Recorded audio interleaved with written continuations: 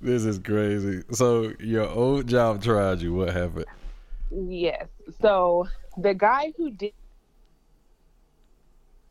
I think you're it, and we breaking up. spoke, and um, when we spoke, it was about a job coming back to work for the company, and I refused to tell him. He had asked me like, "Hello." Yeah, I'm here. Sorry, I just put my AirPods in. No, it's all Um, right. and he had asked me, what have you been doing? How have you been? Blah, blah, blah. I never made any mention of having a new job. I never made any mention of looking for work. And he gave me a brief rundown of, well, not really a brief rundown, but he was just like, there's a new position coming up. Um, it's a little different than your old position. Um, he talked about a report that used to get on my nerves because no one used it properly. And he was like, oh, we cleaned that report up, and trying to touch at me to be like, oh, the little pain points that you used to bitch and moan about, that I rightfully bitched and moaned about, have been fixed. And the weird thing was, I thought that he was calling about a job on his team. He was not my direct manager when I was there. Everyone thought he was my direct manager, but he wasn't. We had a good working relationship. That's why I was willing to listen to him. But he told me that it is back working for my old SVP.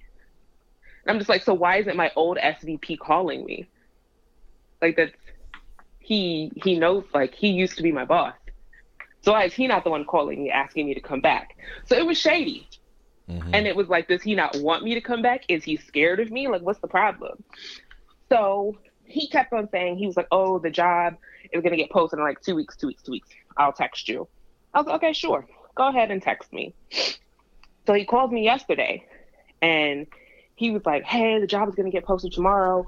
And if you are interested, you're definitely the first person that we want. So we don't want to keep it posted for a long time. So I can text you when it goes up, and, look it over. If you have any questions, ask me. Again, it's very weird that he wants me to ask him because he is not the hiring manager. But he's like, just ask me. And if you want it, just have your resume ready. We'll apply, take the posting down. We'll go from there. So he didn't text me, but the curiosity always kills the cat. So I was like, I'm going to go look on their website to see if it's posted. That is Lo crazy. and behold, it's posted. Do you know the salary? So he had already told me that it was an assistant position, which was already a step down in title from what I used to be there. So I was like, that was another red flag. Do you know the pay is less money than I was making even when I was a manager at the hotel itself? And that's how they tried you? Yes, that is 2 steps back in pay grade. I'm making more than double of that salary right now at my new job. And a part of me was like, wait a minute. Maybe that's why my old SVP didn't call me. Because, of course, he knew how much I made because it came out of his budget. So maybe that's why he didn't call me, because he knew I wasn't about to go for this. And maybe the guy who did call me didn't do his due diligence and find out what my pay grade was before to realize that this pay grade would not match and I wouldn't want to come back. Or maybe he did do his due diligence and maybe he knows what my old pay grade was. And maybe he just thinks that I'm that desperate, but I'm not. I got a $30K raise in the panty, baby. Don't try me. Put some respect on my name. I am never going back to you all. That is and so crazy. I'm gonna call him tomorrow. And again, like, as a person, as a coworker, he was very good. Honestly, if he was working at another company, I would entertain working for him as long as they were paying me what I wanted in the company. So had a culture that aligned with what I want. So he's not the problem. I really think that he was just trying to find a good person to come back into the door. For a lower rate. Even though he wasn't my manager, we worked very closely together. So I think he just wanted competent people around him So I get that. I don't knock him for that.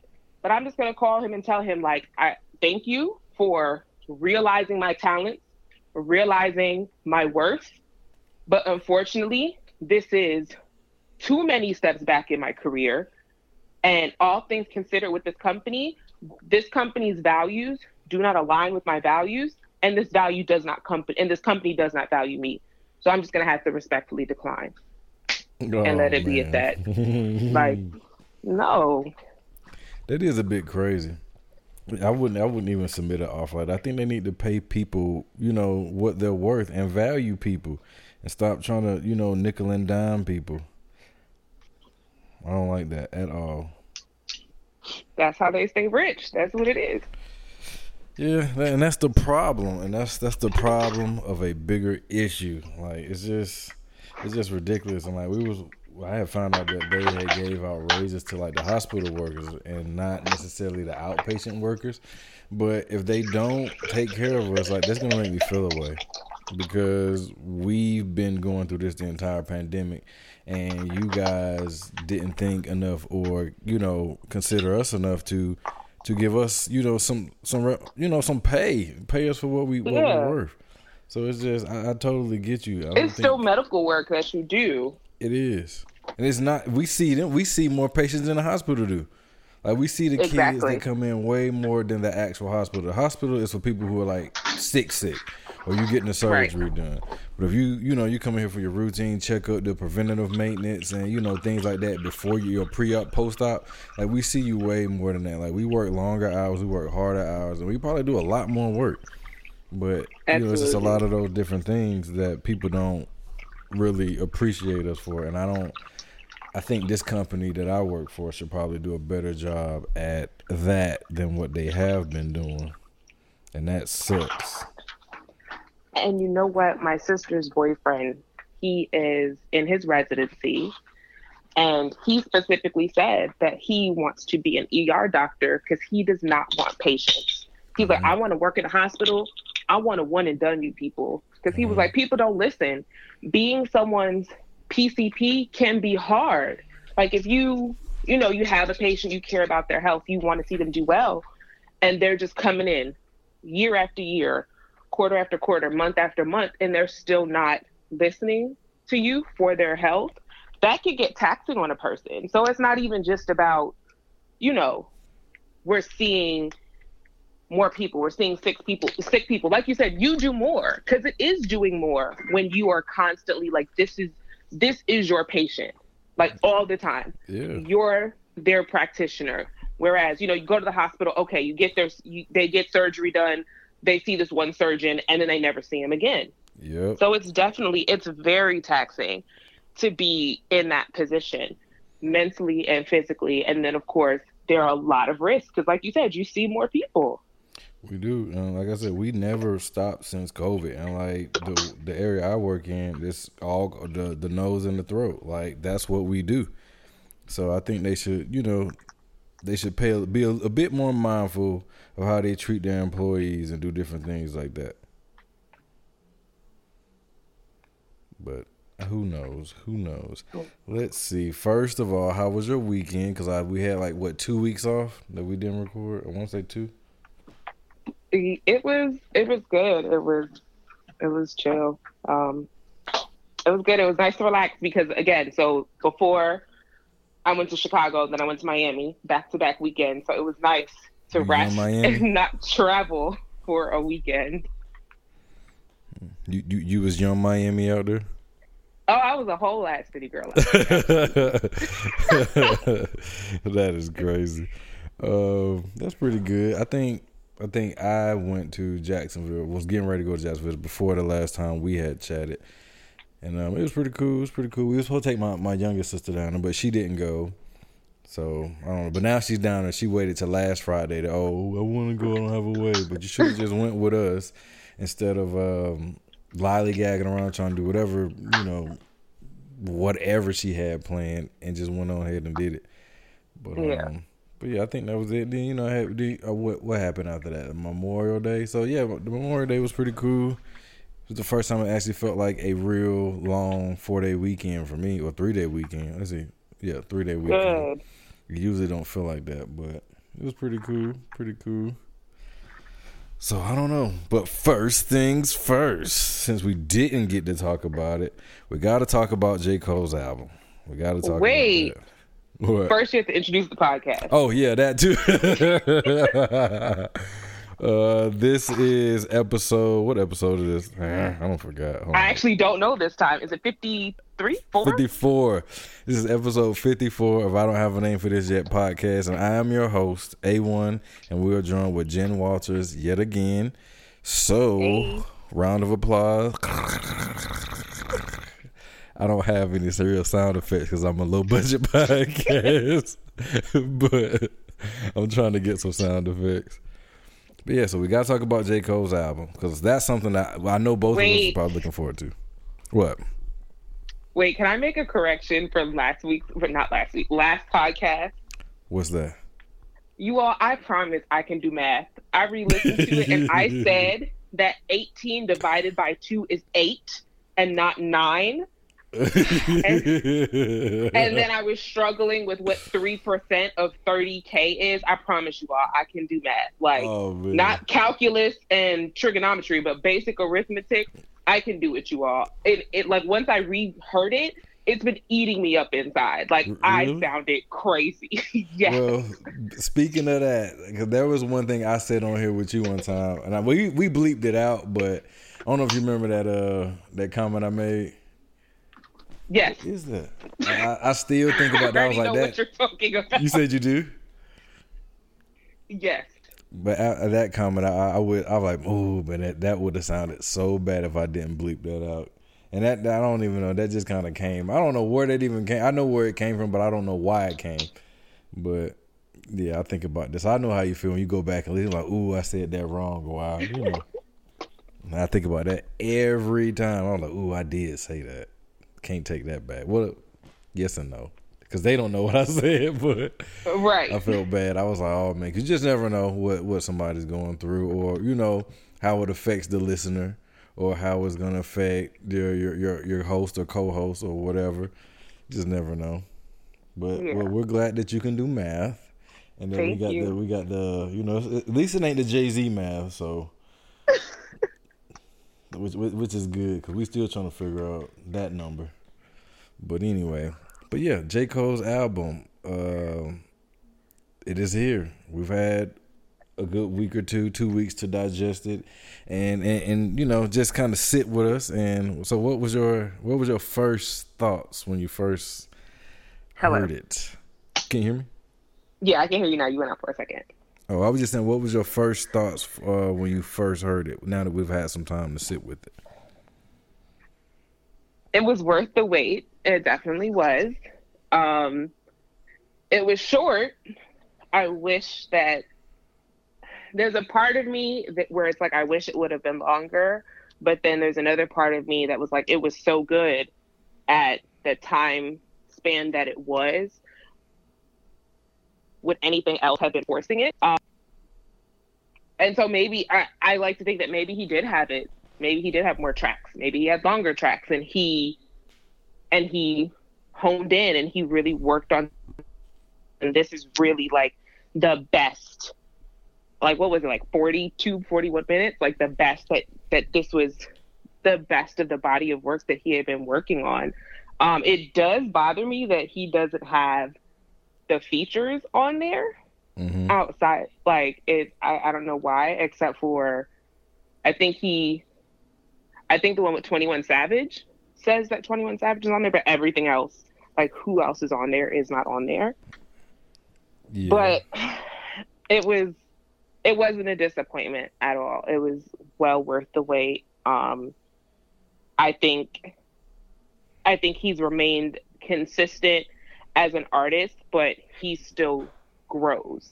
Like, he's consistently good, but he's not doing the same thing that he was doing with like Born Sinner and everything. Like, it's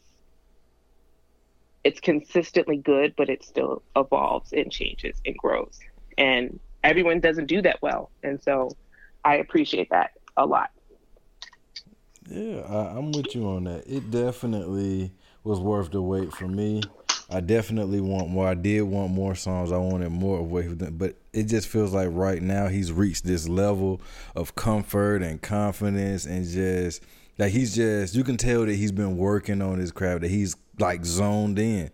You know, you can just tell by just the way he put things together. Like I don't know if you saw the LA Leakers freestyle he did too. Like you can just tell that he's focused.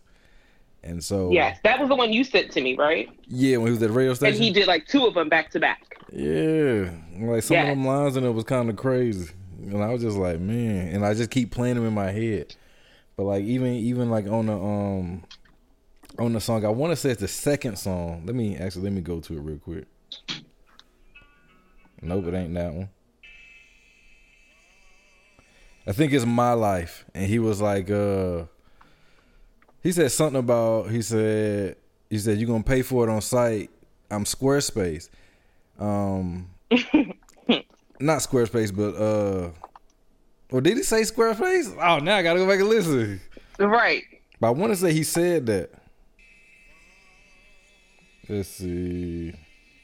He said spawn up like a rich staircase.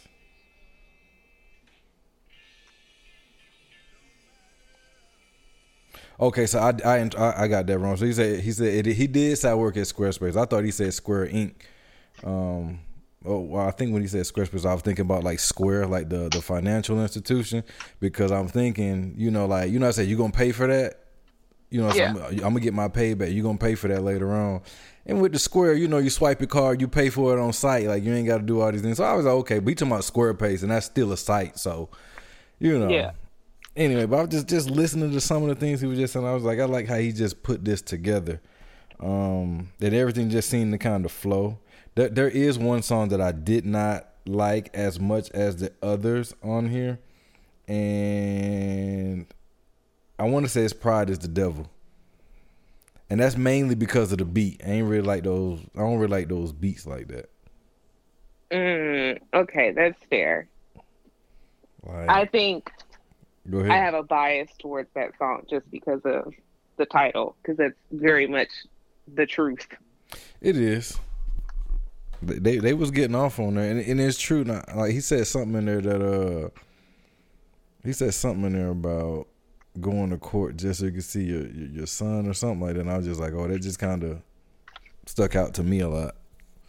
But he's right though. Like that's definitely a good song. I just wish he would chose a better beat to me for that one. But I hate all songs that kind of sound like that. Okay, that's fair. I think that him and 21, like, I don't think that they miss. Like, they are consistently a winning combination. Yeah, you are right. I think they go really, really well together. Like, I didn't know what it was gonna sound like, but whatever they're doing, they better keep that up. They might be something special. And like, I think he pushes 21 to rap better or be better than what we've seen him be, which is a good thing in my opinion. I think that's very fair. Because you really don't think about, like, Lil Baby, like, you just, from what he raps about, you wouldn't think that he could put stuff together the way that he does, but sometimes he puts some good stuff together. But I think, you hear like 21 Savage do it, like, it's just different. It's just very, very different. And I think he's definitely challenging him to do better, to like show that he can actually rap. He just don't do this one thing. Yeah. Oh, and of course, I'm sorry, I forgot to talk about the most exciting thing to me. Hearing Killer Cam started was amazing to me. I was like, okay. A great way to draw me in. Yeah, at first, man, like when I heard him, I was like, wait, what did I just play? And then I heard the Jay-Z, the sampling and dun, dun, dun, dun, dun, dun. And I was just like, wait, is that a Jay-Z song or a Cam song? But I was like, that's definitely Jay-Z. But I like what he did on that too. That was a good way to do it. And the Ty Lil Jon in there too. It just kind of sounded like it was current. Yeah. It just sounded real current with Lil Jon on there like that. But it was and then pretty good. He had a line in there. What is it? He talked and it kind of made me feel a way about me saying, I wish it would have been longer. It was something like, oh my gosh. Like everybody's clapping when your 33 song album Do a measly does thirty like a thousand. hundred. Yes. And I was like, ooh, okay, so maybe he has something against these long albums for a reason. And because I mean, sometimes too much content is just too much content. It's like you're reaching. Like more isn't always more. Sometimes less is more. A Yeah. good curated 12 songs can beat out a 33 song album. I don't think I've ever listened to a 33 song album in my life, to be honest. I think So there's that. the only album that long I listened to was Chris Brown's album. What is that? Heartbreak on a Full Moon. He had a bunch of songs on there. I listened to that, and I was listening to this Freddie Gibbs and Alchemist album, but it's like a deluxe re-release with some unreleased stuff. I still haven't made it through that, and that got like 60, 70 songs on there. but See? But I know why they do it. It's a strategy. It's for streaming. The more you can keep people on that album, or the more you can keep people coming back to finish it, you keep getting more and more plays. So that album does a lot better than it would have if you would have just had like 7 songs, 12 songs, and people got tired of it or whatever. So I think that's why they do Okay. it. But it still could have been a little longer though. I do wish it was a little bit. I just didn't want it to end. Yeah. I definitely understand the feeling. So what was your favorite song on there? I think I got 2. Oh gosh.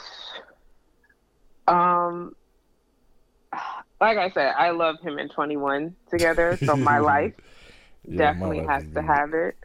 Um yeah, My Life is definitely my favorite.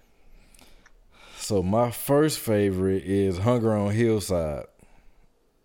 I like that one a lot. I don't know why, it just do something to me. I don't know if it's the beat, it's what he's saying, it's everything. But My Life is Wait, that's definitely the the last song. last one. Yes. hmm That was it. Oh, okay, yeah. That is a good one on there. That is a Yeah. real good one. But yeah, that one in My Life. I like Moray on. I think I like the hook on there. Yes. My Life, because it's true, and I feel like that because a lot, like we had the podcast. I don't know. I might have did a podcast when I was just about like how many people I've encountered since elementary school dying, like, and just that they're no longer on this earth anymore. So like that just kind of made me feel away when I just heard it because of just what he was saying. But this was definitely a great album for sure. But I do think he's dropping another one this year for sure. I think he's gonna wait till it get cold and he's gonna drop that next one, The Fall Off. Okay, we're gonna revisit this if you're right. I definitely think he's going to, like, because it's no way, because he promoted Off Season in the fall of those going to be his last 2 albums, he said, or whatever. I don't believe it, but I think he's going to drop them both this year. I really do. I really do. I think he's going to wait till maybe October and then drop it on us. All right, we'll see. Hopefully, we'll have more J. Cole music to discuss. Oh yeah, and I want to say he kind of hints at it in one of these songs. I'm about to go back and listen to it, or in an interview, but it's coming. It's coming for sure. Speaking of that, I don't know if you heard about the Mount Rushmore of hip hop. I have been seeing pictures of it. What you think about that? Is that like all-time hip hop, or wait? The last thing that I saw was like of the 2000s, and it was J. Cole, Nicki, Drake, and Kendrick. I think they went a little further. I think they got one after that, but I would take Nicki off of that one for me. I would probably put Wale up there instead of Nicki. So what is the criteria to be up here? Is it, are you a good lyricist? Is it, are you a fan favorite? Are you a good performer? Is it album sold? Because Wale is a lyricist, but I do not think that he is like a favorite. I do think that he is the underdog, and I think part of it is his own attitude that kind of got him there. Because Wale, I remember when Wale used to like go off on people on Twitter, And Mm-hmm. I was having this discussion with some of my friends. I was like, do you think that Wale would have even had the notoriety that he had if he didn't have those outbursts on Twitter, if he didn't used to have those interactions? And because I do feel that that is how a lot of his visibility came about. I don't think that enough people really recognized and respected Wale for his lyricism and for his artistry. I think that they recognized him because he was this guy who was wilding on Twitter. I think I'm gonna agree with you. He's definitely not a fan favorite, but he's definitely top tier lyricist to me.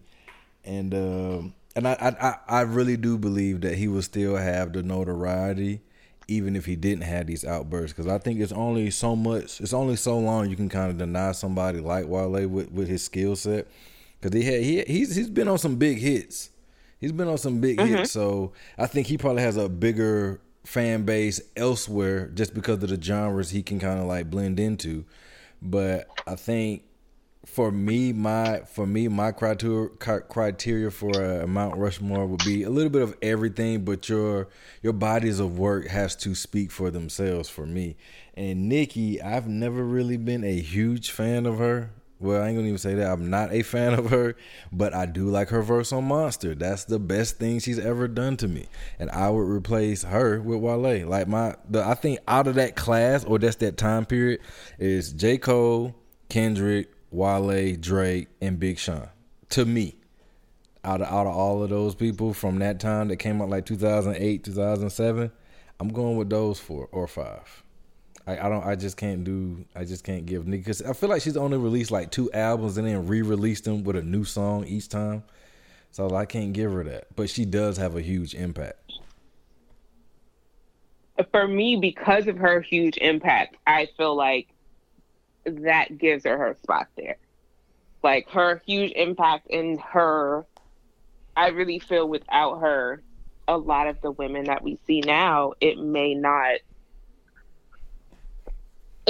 don't think that rap will be the same if women in rap would not be the same if it wasn't for Nicki.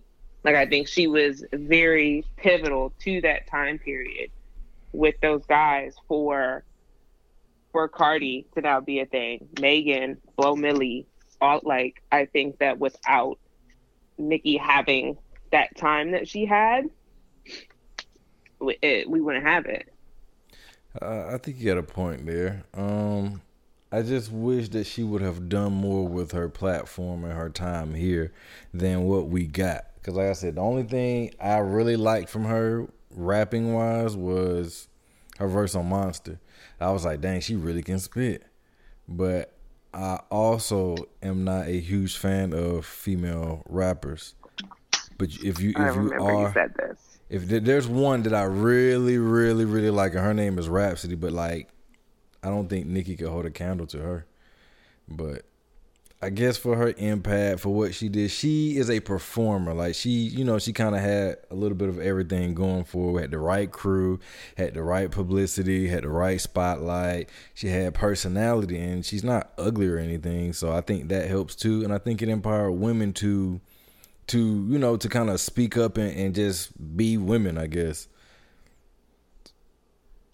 Absolutely. But I do, Big Sean, I think that's someone else, like, who, I don't know, someone had said something about it on Twitter the other day, like, that people speak ill on Big Sean now. And I remember back when people, like, who has anything bad to say about Big Sean? Like, he's a great rapper. He is. And so I do think he definitely has. That last album he put out, Detroit, is it Detroit? No, it's not Detroit. I got it right here. Because one of the last few things I downloaded on my phone. It's Detroit 2. That's what it is. Okay. I think it came like late last year, like maybe December. Now I have to look this up. Oh yeah, you're gonna like that one. Check that one out. Like I was never a real big fan of Big Sean, but this album I think was one of his better ones And I've always liked his features and his verses, but sometimes I just don't think they marketed him right or put him on the right songs. But I think he was always underrated and slept on too. And I always gave Wale that edge because of that. Wale wasn't. I think people gave Wale his praise, but I don't think they gave Big Sean his respect as a lyricist as like they did Wale. But now, the way Big Sean has been rapping, I have to give it to him. He has like some subject matter now. Not now, but more of it. Okay, Detroit 2 was released in September. Like when you said December. Wait, did you say December?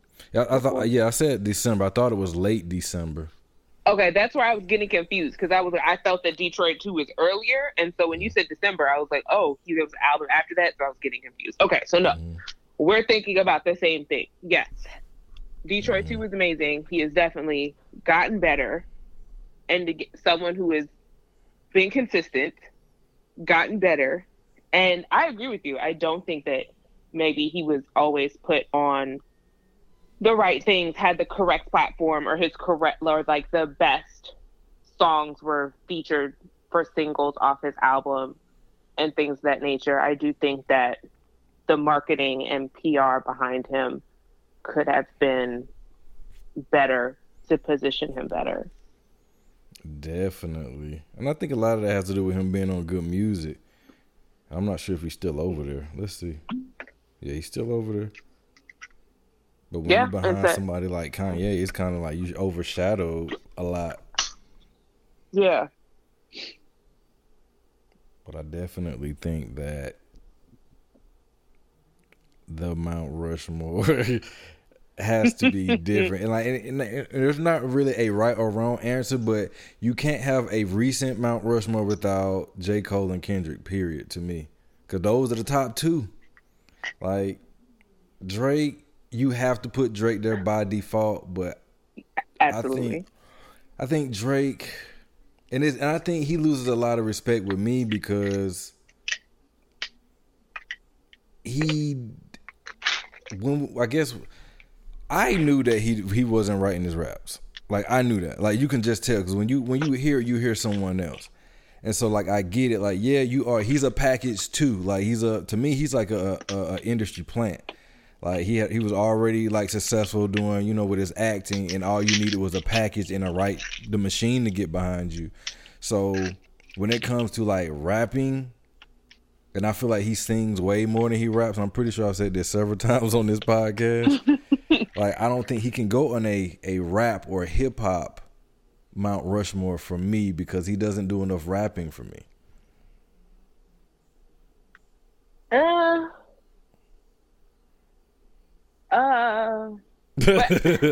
When you explained, there was an episode where you explained the difference between hip hop and rap. And did you say that like hip hop was more of the pop culture side of rap? Yeah, something like that. It's not the lyrics. It's not lyric driven. It's more of that's Drake. If it's a hip hop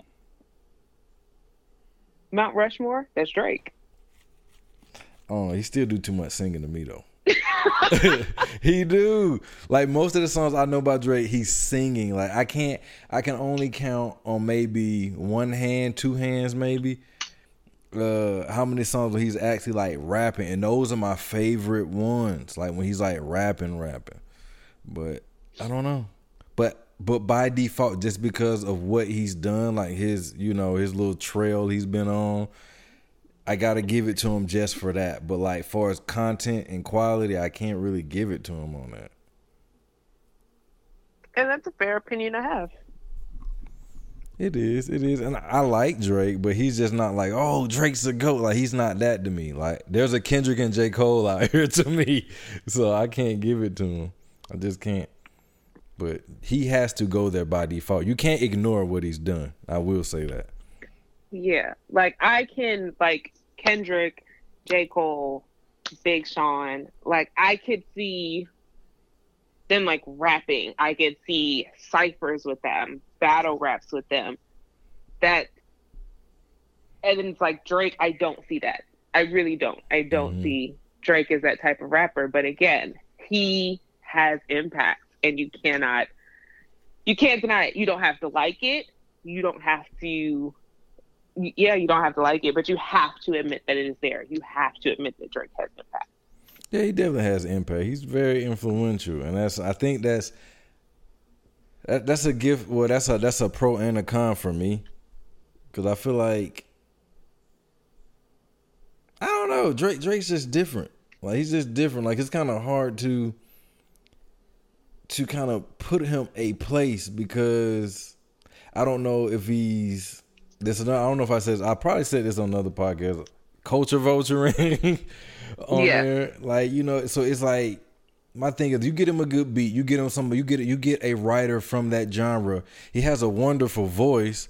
Like it's not like a great voice, like singing voice, but he just sounds good. He can hold a note, whether he's rapping or singing. His voice is pleasant to hear in your ears, and I think that's a formula for success right there. It is. So I kind of feel like he kind of like has a cookie cutter career for me, but you can't ignore what he's done. You can't ignore his impact. You are right on that. But if we're gonna go all time Mount Rushmores, give me your all time Mount Rushmore. I can't. I'm nowhere near prepared to do that. Oh my gosh. And again, it's still like every. Oh my gosh. And it can only be 4. You can give an honorable mention as a 5th one. Somebody can be an honorable mention. This is impossible. Oh my gosh.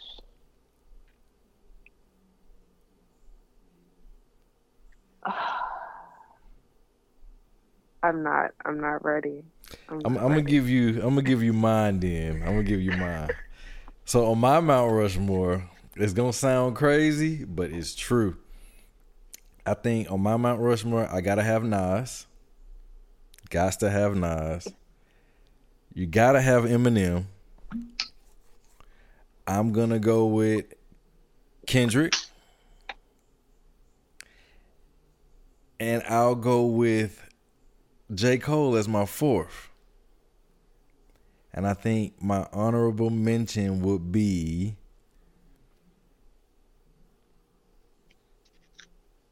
I might go with Jay-Z. Even though I'm not like a huge Jay-Z fan, I might have to give him that because you can't ignore what he's done also. And to me, he's gotten better over time.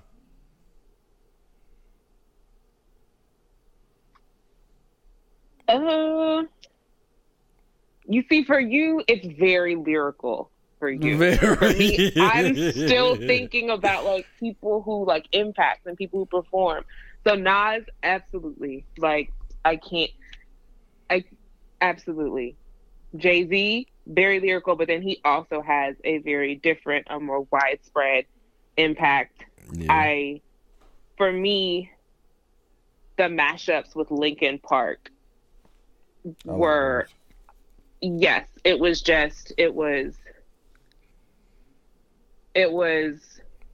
amazing, an amazing crossover that I much appreciated. So for him, it's like it's lyrical and he has so much impact. I want to say, no, that's the thing. And it's like I try to say, because Biggie was, but it was such a short-lived career. And then you have why so I don't many. Pick him. Him and Tupac, like they're not my favorites anyway. But Biggie could rap to me. Like, he could just get on there and just go.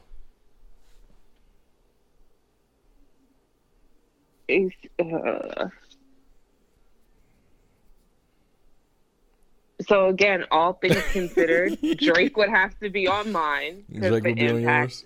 Is the impact, like you cannot deny it. He does not miss, and it's terrible because there are things that I hate that he does, but he does not miss. I don't know. I'm about to give him the honorable mention. He could be 6 maybe just because of his impact alone. impact alone, he could be 6. But Okay, Biggie would be my honorable mention. So Nas, Jay-Z, Drake, and I mean, and I feel like, again, because he's very MF Doom. Like, his ability to rap and, like, how he rhymes words in the middle of bars, it's mind-blowing. Like, seeing how much he rhymes. mm-hmm. It's I can't comprehend fully. It's amazing, but it's like, again, I don't think the impact of MF Doom is. Yeah. I think impact is there, but it's not impact that we see with Jay-Z. It's not the impact that we see with Drake, but it's there. But I just don't think it's like as widely noticed or as celebrated. You know, people gave him his flowers with his passing, but I don't think, you don't see the culture around MF Doom the way that you do for other rappers who, like, they carried an era. Like, even Lil Wayne, like, the impact that Lil Wayne had on the culture. Like,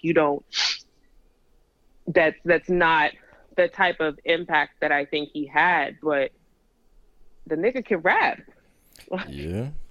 I'm with you on that. The impact does have a lot, and it's sad that a lot of people don't get that recognition until they're gone. But I want to ask you, why do you feel like that people like MF Doom or people like Wale or whoever don't get that credit or recognition like someone like a Jay-Z or a Drake does? You ever heard an MF Doom record in the club? No. Okay, then. I think that's a big thing. Yeah, absolutely. Like, it's no longer, it's just, that's not,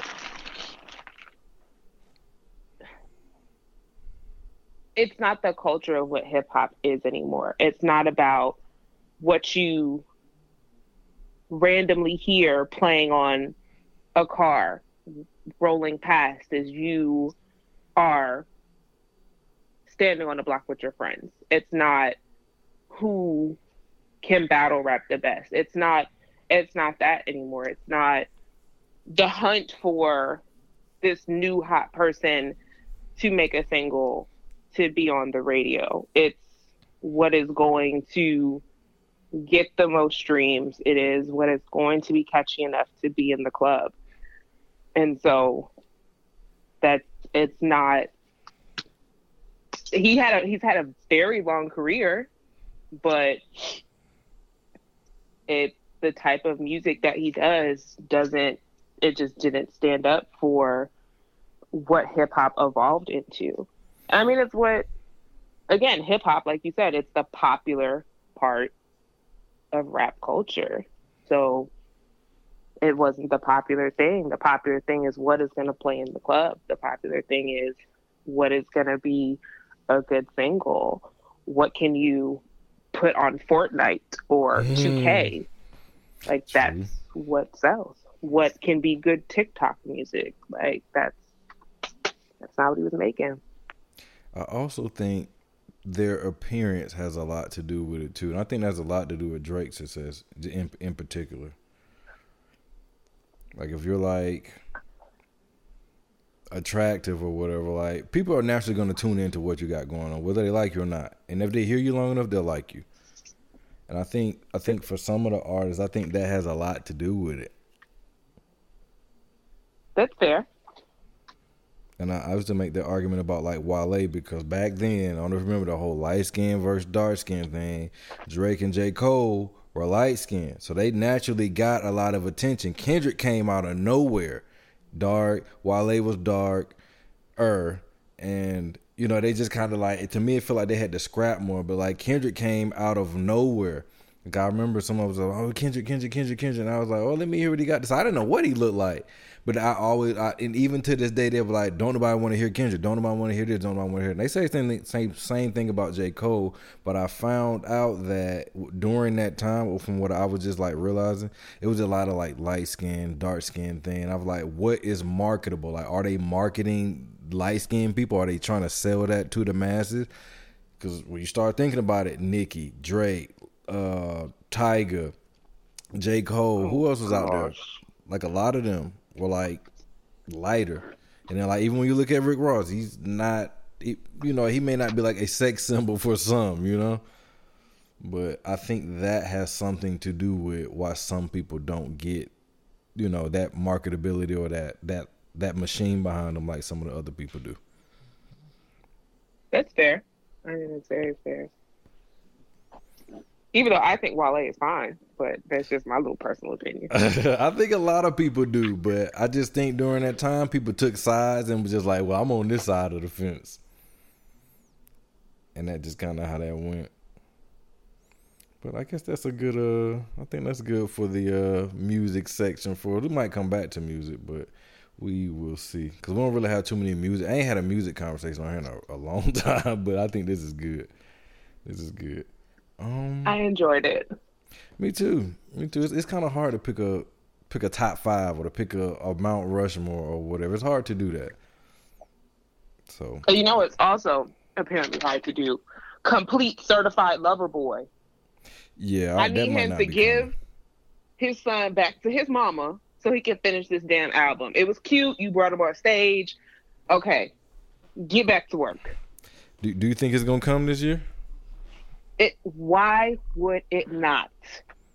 I think he might be waiting for summertime. Drake is a summertime out. You need to be outside type of person. No, because initially it was supposed to be for February. A winter release, and we were all like, "We're gonna be in lockdown. It's COVID. It's gonna be winter. It's gonna be cold, and we're gonna have Drake. It's gonna be abysmal." But we're gonna keep the album on repeat though. We're just going to be depressed. We're going to be drinking and driving to our ex's house. Yeah. So no, I don't. And that does scare me because I'm just like, if he did originally have it for a winter release, will he wait for the next winter? Either that or it's going to be next year, top of next year. That's what I'm thinking. Because I was like, he said it was done like in January. Right. And so I was actually looking forward to hearing it. I was like, okay. But then again, people saying he probably was waiting to see what Cole and Kendrick going to do. But I don't think Kendrick's going to come this year. And if he does, it's going to be out of left field. So it's going to be interesting to see what they do. Get your Beyonce on, Kendrick. Drop a secret album. Yeah. I really will. I ain't even going to. I still want the J. Cole Kendrick album too. They say it's not going to happen. They just busy. They're in different spaces, but it's still a possibility for that to happen. I wouldn't be surprised if that came next. That would be an amazing shock, but I welcome it completely. Yeah, because we've been waiting for this almost 8 years now. But where they are now in their careers and with their skills, this will be really good. And with everything that's going on, I think they'll be really good. Yes. But let's see. We are going to transition to... Sorry for this, guys, but white peopling. And that came from this TikTok video. That came from this TikTok video I saw about the girl saying she didn't shower for 6 days. She just kind of let the shampoo run down her body, and she did a little movement. Well, what did you think about that? And I'm actually going to play the clip, so just bear with me for 1 second. Oops, let me go back. When you shower, what's the first thing you wash? Okay, I definitely go hair first. Hair first? Hair first. Do you wash your hair every time? Well, I only take like one shower every 6 days, so. So you start with hair? Start with hair. And then? Then I'll normally do conditioner, and Keep then in mind, this face is a wash. video, guys, we're watching. Then I get out.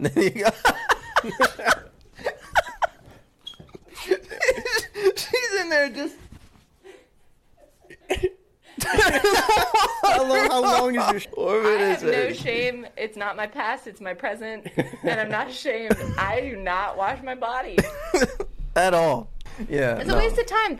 A waste of time. The soap like runs down you. Sure. Because like, you know how the soap's like. Yo, absolutely. I'm on the same page. Like, I'm not on that train. No, I'm not fully bored, but I have a ticket. I just don't know if I'm hopping on. You know. That is crazy. So I've heard before about people saying you don't have to bathe every day. And then I've also heard about people, you don't have to use soap on every part of your body. Mm-hmm. And I've heard about people who do not actively wash parts of their body. They're just like, oh, well, who actually washes their legs? The soap just runs down. So the fact that she has managed to have all three of these things combined is mind-blowing. It's literally incomprehensible to me that someone can allow the words to come out of their mouth that I bathe once every 6 days. I cannot, like, I can hear the words, but I cannot understand. I cannot. And it's just like, and then, you know, when quarantine first happened, I feel like there was this big resurgence of, oh, well, you don't have to you don't have to get in the shower every day. And there were so many people saying that the bodies of water that our water runs into is actually, they're clearing up because we're not washing all this stuff down the drain every night. And I'm like, okay, yay for the environment, but you gotta bathe, man. Like, come on, what's wrong with you all? Like, I can't get with it. And then, but it's not like every other day. It is 6 days. And then on top of that, you wait 6 days to bathe, and then you don't even actively wash your body. And it's like, so me, I know my hair texture is totally different than hers. So I know that my wash routine is probably very different from hers. But like when I wash my hair, I wash it, I shampoo it, I condition it, I get out of the shower, I put whatever leave-in products, whatever stylers, I style my hair. I usually just twist it up, and then I probably like put it, like use clips to clip it up, put a shower cap, and then I get back into the shower and actually wash my body. Because all of those, you know, those products are sticky. They leave a film. They leave some type of residue on your skin. And my hair is pretty long, so it's like on my shoulders, it's on my chest, it's on my back. And so, and then it drips down. So like this stuff is on my body. I'm not clean after I do all that. So I know that she probably doesn't go through all those steps, but she said she uses conditioner. So when that conditioner washes down your back, you're trying to tell me you feel clean with that conditioner residue on your skin? No, ain't no way. Like me, if I buy conditioner, a hair conditioner, I don't like it. I don't like how it smells. I don't think it does anything for my hair. Instead of throwing away, I use it to shave my legs. And so whenever I shave my legs, I always shave first. And so because I put that conditioner, I shave, but then my leg still feels, again, it has a residue on it. It has a film on it. So now I'm like, now I got to put soap on my body to get this off of me. Even when I exfoliate my body, I have 2 exfoliators that I use. I switch between the 2 of them. One of them is an oil-based. And so that oil leaves a residue. And I'm the type of person, when I'm in the shower, I want to come out feeling like there is nothing on my skin. Like, I know that there are some people who rather they put their lotion on, they put their oil, they put their butter on in the shower. If that's you, that's cool. Do you? That's not me. I want to feel like nothingness. Like, I want to feel like you might be able to relate because your hair is longer. You know, when you shampoo your hair and before you put anything else in it, like, it just feels clean. The feeling of clean hair. Yeah, it's like got like that little Yes. Like that's how I want my skin to feel when I come out the shower. And then when I come out the shower, then I will put on lotion, oil, body serum, whatever I'm going to do. If you want to put on lotion, whatever in the shower, that's fine. But lotion is meant to moisturize your body. Conditioner is not. So again, I just cannot understand letting conditioner run down your body and then just getting out the shower and feeling clean. I cannot understand not lifting your leg up to wash your leg. I do not understand not rubbing the bottom of your foot on top of your other foot to clean your foot. I do not understand opening your legs to make sure water touches your vagina. I do not understand not letting the water run through your butt cheeks. I don't get it. It is disgusting. Oh man, that might be the title of it, water through your butt cheeks. That's crazy. Like when I first saw it, it was funny to me. I couldn't believe she actually said it. The guy, I like how the guy was. That he said, so you just kind of do this, do that, then turn off the water. But I felt him when he said, I got a ticket, but I just don't know if I'm fully aboard. Because they do say that the human body is more than capable of cleaning itself, and we don't necessarily have to bathe. Well, not necessarily that we don't have to, clean ourselves every day, because your body is designed to take care of that on its own. And from what I've learned working in healthcare, there are these things called surfactants. And most soaps are surfactants. It doesn't allow things to stick to your body, and I think that's probably why we have that slippery feeling to your to your skin or whatever it is, because it's supposed to keep things. It's supposed to allow whatever's on your body to wash off. And a little known fact, hopefully your mind isn't blown out there in the internet world, that soap does not kill bacteria. Soap is designed to rinse it off of your skin or off of a surface. So, yeah, you're clean, but don't think you killed your germs because you washed your hands. And I think that's probably what she might be getting at. And I'm not giving her a pass, because I have heard women probably should shower more than 6 days. Let's just go with that. But I thought it was funny because I showed someone who was a white woman at my job, and she's like, so this is totally true. She said, this is what people really say. Like, this is true, and this is why they say that. And she kind of like, said it. She said, people do that. And I was just like, because me personally, I thought they was just joking around, but she said this shit is true. And she was like, she said a lot of white people don't use like washcloths. They use their hands, and they might not use soap at all. And I just thought that was kind of interesting for her to come out and just tell me that. And I just laughed so hard. She was like, yeah, she said, that's what it is. That's what it is. That's why they be smelling like wet dog. Oh, man. I don't know if she said that, but I want to say she said something else after that. But I'm gonna think back on it. But I did think that was pretty funny that she said that. But to me, I thought it was just more white people, just doing whatever it is that they do. And I just it is.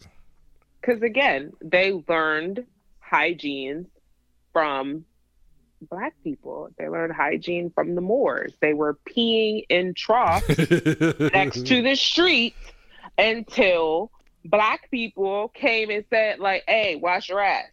And then apparently that angered them, and they said slavery. That was the answer. That is crazy. Instead of wash your ass, they wanted to enslave people. That's ridiculous. And for those of you who may not know what we're talking about, I'm going to probably insert the clip in here somewhere probably before we start this conversation, just so they can hear it, because that shit is hilarious to me. It is hilarious to me. Now, I might have it even playing in the background. I don't know. I'm going to have to do it some kind of way. I'm going to figure it out. But that shit is hilarious to me. But yeah. But he said, I got a ticket, but I just don't know if I'm fully on board. Like, he had me rolling. That's suspect. No tickets here. Tickets. You're not getting on that train? We don't agree. No. I might get on the train. What if you did? What if she did like every 3 days? Again, she still does not actively wash her body. Oh, yeah, she just allows it to run down. Like, what is that doing? Well, she ain't gonna have no germs on. I can tell that. Okay, sure. Are you drinking water out your fancy technology bottle? I am. I can hear that doom. You can hear it real good. Let's see. Next one I got lined up: men expressing their feelings, and that came from something I saw online. And I was gonna get into the conversation, but I was like, no, I'm not gonna do it. Where'd it go? It says guys are mean as fuck when they're going through shit. You be thinking it's another girl, and it's really them being frustrated with life. And then she goes on and put, and they won't tell you what's going on, either, no matter how understanding you are, because of pride. It really be a wrap after that. Mike gotta let it go. It won't get better till shit get better for him. They say, I guess they asking, is she speaking facts? I mean, I'm not a guy. I can't tell you, so you tell me. Well, well, I'm gonna say I don't think we always have the platform to be able to do it. And I don't necessarily think it's pride. I think it's a lack of. I don't want to say it's. I don't think it's pride for sure, but I think it's a lack of confidence or security there for them to be able to be vulnerable with whoever that person is sometimes. Because sometimes when he was crying like a little bitch on the phone, talking about he loved me, and they use it against you, and no guy wants to have that happen to them. Because the moment it does, they're going to shut you out, they're going to shut everybody out after that. And I don't think people really think about that sometimes. And I think that's probably why it's like that. What you think? There is that. There are people who look down on men expressing their feelings, but these things are rooted in patriarchy. This idea that men don't have emotions because they're the logical ones, and because they're the logical ones, they're the better sex, and women should submit to them. So patriarchy was not created by women. Patriarchy was created by men. So if you all want this freedom to express yourself, which you absolutely deserve, emotions are human. They are not man, woman. You all have to be willing to do it. You all have to be willing to go through the trials and tribulations and the growing pains of doing it. You all have to hold your man and woman friends accountable when they talk down on a man expressing himself or degrade a man for expressing himself. You have to be part of the change that you want to see. Is it easy? Absolutely not. But you can't clam up and be mean and nasty to someone, possibly the woman who is going to allow you to express yourself and who is not going to throw it back in your face and who wants to help you navigate through your feelings, and just be terrible to her because this is what society told you manhood looks like, or because some girl down the line in your past threw your emotions back in your face. So now you're going to act this way with the next girl. So it's hard. It is not easy. Being able to express yourself, having emotional maturity, like all of those things, it's not easy for anyone. Is it easier for some people because society is like, well, it's okay for women to cry. It's okay for women to do this. It's okay for women to do that. Yeah, sometimes it is easier for us. But then sometimes we do all these things and people are, oh, well, she's just crazy. Oh, I'm not going to listen to her. Look at her. She over here crying. She don't know nothing. She can't make one logical decision in her life. So I'm not going to listen to anything she says. Everyone has their struggles. So you have to be the change you want to see in yourself, in your personal relationships. And so being mean and nasty to your significant other or to your family, whoever, because you're going through something and making a relationship miserable because of that, it's not fair. It's definitely not fair to them, and it's not fair to you either, because you're still keeping your emotions inside. So you're still not working through what you need to work through properly. So who is really winning in this situation? Nobody. Yeah. Question: has this ever happened to you? Have you ever been in those shoes? Where someone was mean or nasty to me because he was going through something? Yeah. Probably. Interesting. I don't think I've ever been like mean or nasty because I'm pretty open with my friends. I share most things with most people. But I definitely can understand why somebody would feel that way. I don't think being mean to somebody is ever the right answer, or is it justified at all. That's something that people need to think about more. But I just feel like we need more safe spaces to be able to do that. And like, for example, like sometimes I'll talk to this one particular woman in particular, and she's like, "Oh, she said that's a female trait," and I'm just like, "But why is that? That's what women do. That's what bitches do." And I'm just like, "But men do those things too." And like, there's lots of things. I was just thinking, and then I have to hit it with this. I like, if we're made in the image of God, and they say God's a jealous God, so isn't that? Or it all depends on if you believe God is a man or a woman. But why isn't these things human traits, or why isn't that a man trait? Like, I think anybody can I don't think it's just native to one sex. I think it's native to both. Exactly. But again, it has been taught to us that it's okay for one sex to do it. So then that's why we feel like it's their natural inclination, because people have been forced to repress certain things for so long. And it's not healthy. And hearing, like, I can't imagine going to one of my friends and having a serious conversation and them telling me, "Oh, that, you don't have a right to feel that way," or that's how men feel, or that's how women feel. Like, I can't imagine that. And again, I have not always been the most understanding person, but I don't think I've ever, I have never told a partner, like, why, that's not manly. That's a feminine trait. Why are you feeling this emotion? You shouldn't be feeling this emotion. Do I always know how to deal with what they're telling me? No, I don't.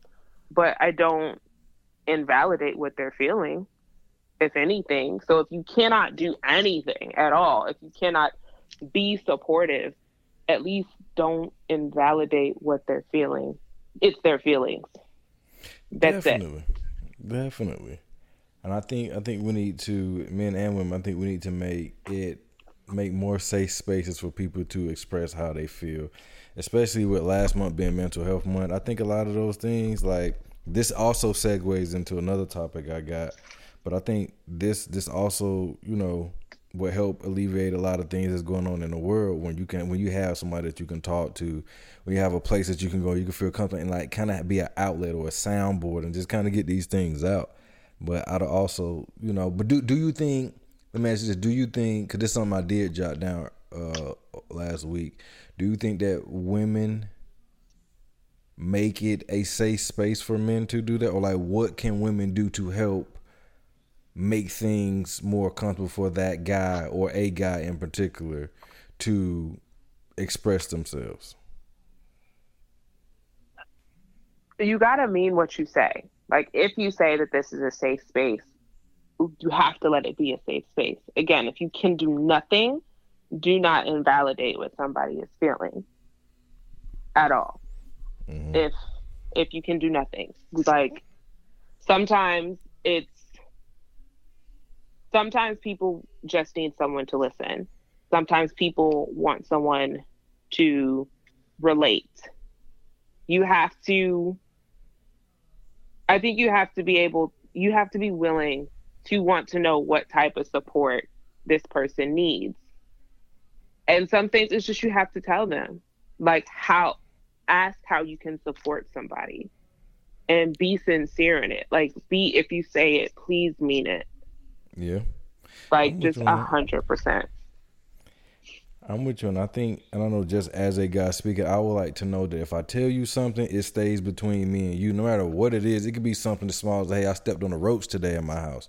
I would like for that to stay between me and you for the most part, like most things. But I think that's one way we can do it, or not have, because sometimes I've seen it where, or experienced it where, sometimes it's a lot of assuming, like when you're trying to like be honest and truthful. So now you kind of feel like you can't do that because of how the other person may receive it. It's fair. And I think with what kind of honesty and assuming? Like, can you give me an example? Let's say you're not having a good day, and then you think it's one thing, and it's really not. They're just not having a good day, or they're tired, or something like that. Oh, yeah. Like Go ahead. Go ahead. Go ahead. I think that, or just trying to like speak for someone, or trying to tell them how they feel and why they feel. Like if I'm telling you, like I feel this way. Let's just say, my boss made me this way. They're like, well, sometimes you do talk this way. Like, I don't want to hear that right now. Like, don't try to assume, or don't try to speak for me, or don't try to think for me. And then it makes the situation worse, because then that person may shut down and not want to tell you anything. And that's very fair. And for me, I know that sometimes things can, like or not trying to speak for someone, or not trying to form your own opinion as to what is bothering this person. Why is this person having a bad day? I know that sometimes I have those moments and I overthink it, and I just make up my own little scenarios in my head, and I hurt my own feelings, and I'm just like, this is not what was going on, and this is not what he said. So that could be something that's hard to pull back from. But no, it is definitely something you do have to learn how to trust people to take what they say at face value.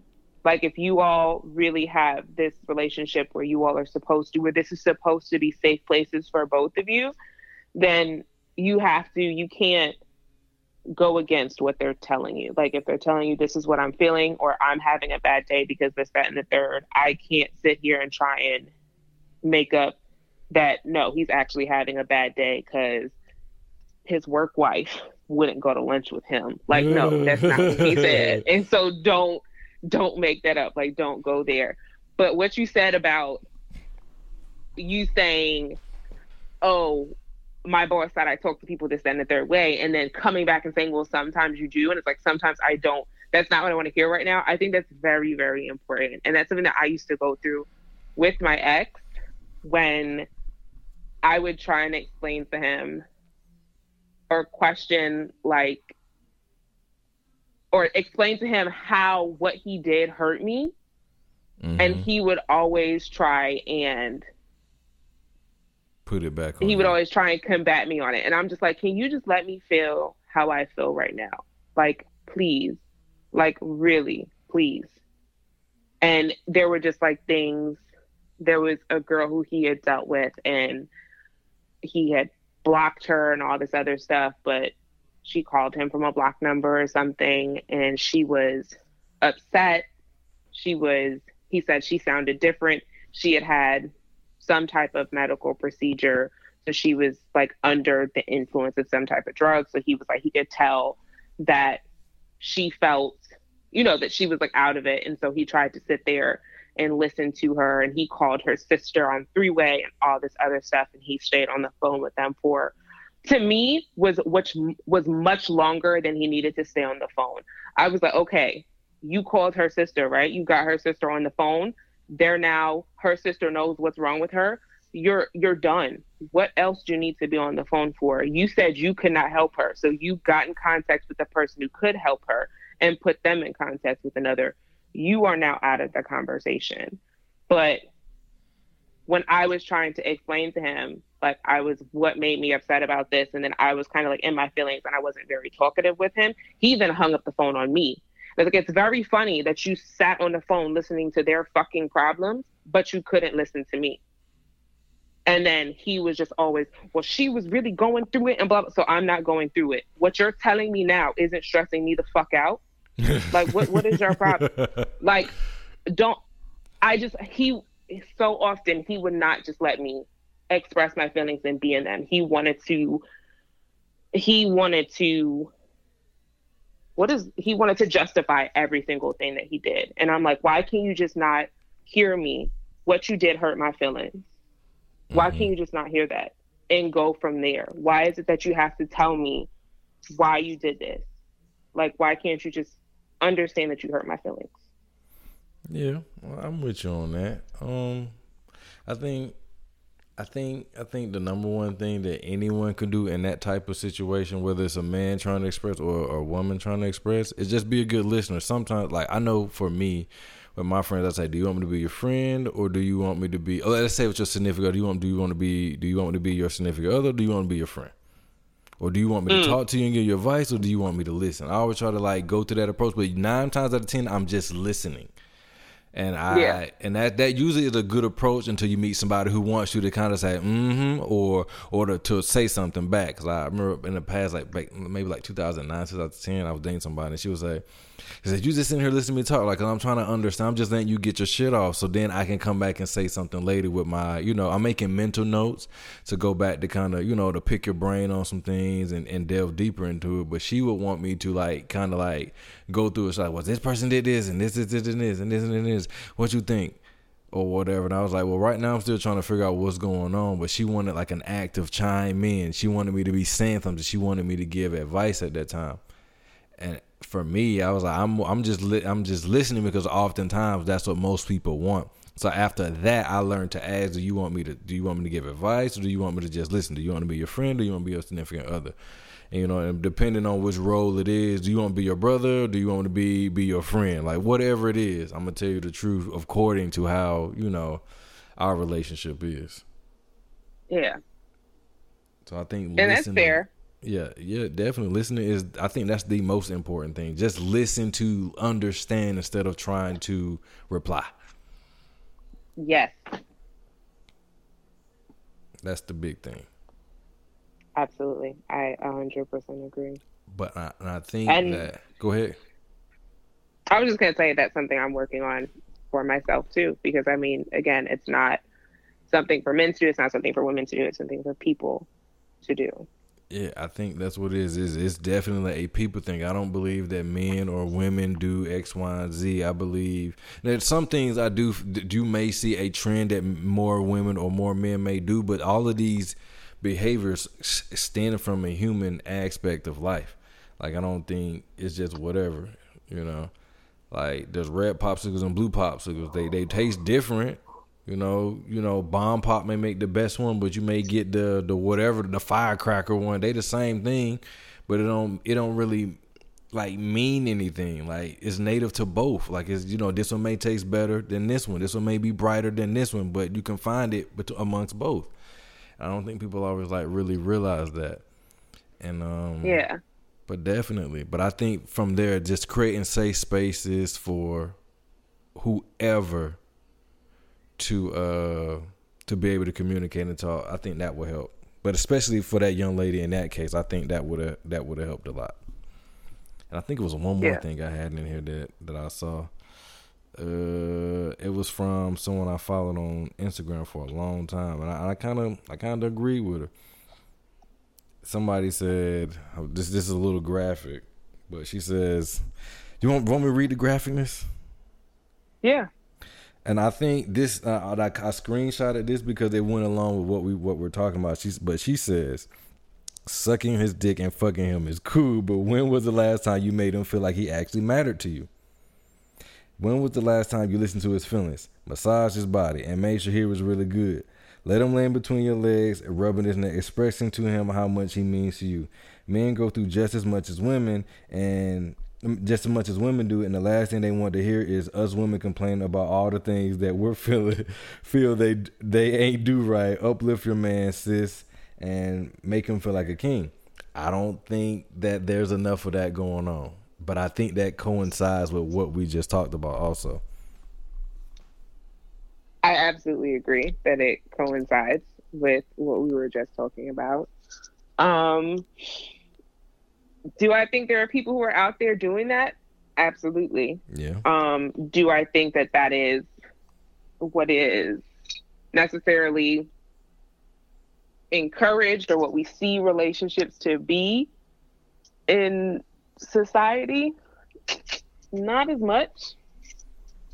But again, you got to be the change that you want to see. So You hear something like that, you have, you take that to your relationship. Make sure that you are making your significant other feel cared for, wanted, that you actually worry about their feelings, their well-being, stuff like that. Again, like the guy who I was talking to a while ago, and when he was like, his car broke down and he didn't know if he was going to get home and all this other stuff, and then he didn't text me when he did, and I was like, like, what happened? Are you good? And he was like, I'm alive. Isn't that what, is that all? No, life is not just breathing and existing. Like, I want to make sure you're actually okay. Like, what happened? Is there anything I can do to help? Do you want to tell me what happened? Or were you stressed? Were you robbed? Like, what the fuck? Yeah. And so, like, people have to be willing to receive it as well. And again, I do think it is harder for men to receive certain things because they're taught that stuff like that is soft. Like, that's not how you're supposed to be. Like, if you can't be vulnerable with the person who you allegedly love, then what do you, that's not a life that I want for anybody, man or woman, or, if you any person, whatever you identify as.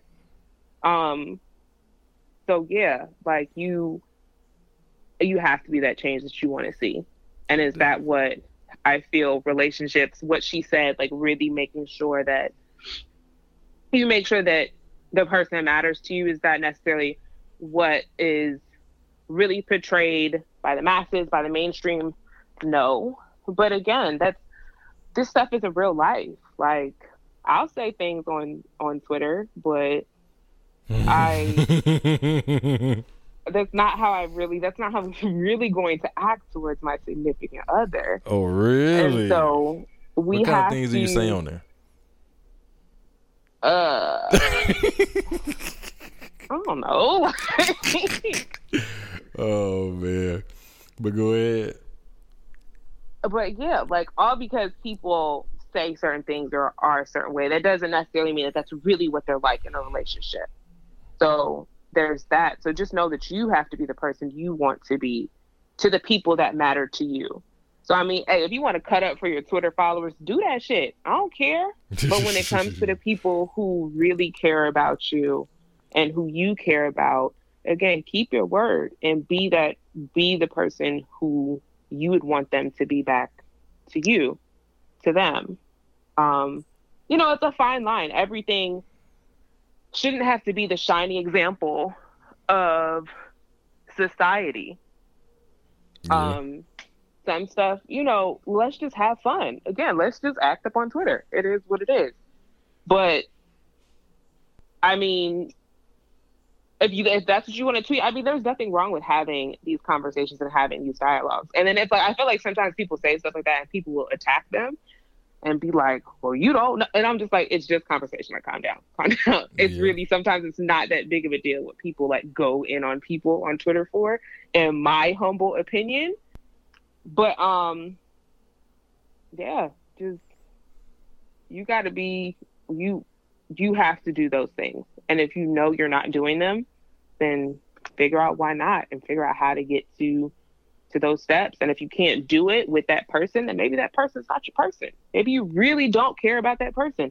Maybe you really just want to suck his dick. That is okay. Crazy. That's it. And then leave it at that, miss.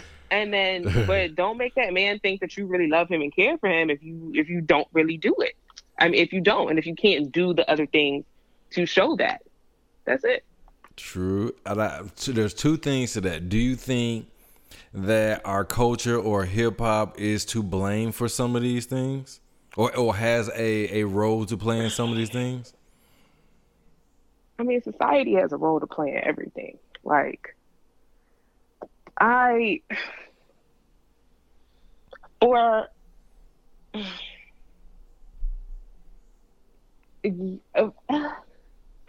a role to play in what? To blame for what? For people not knowing how to love each other?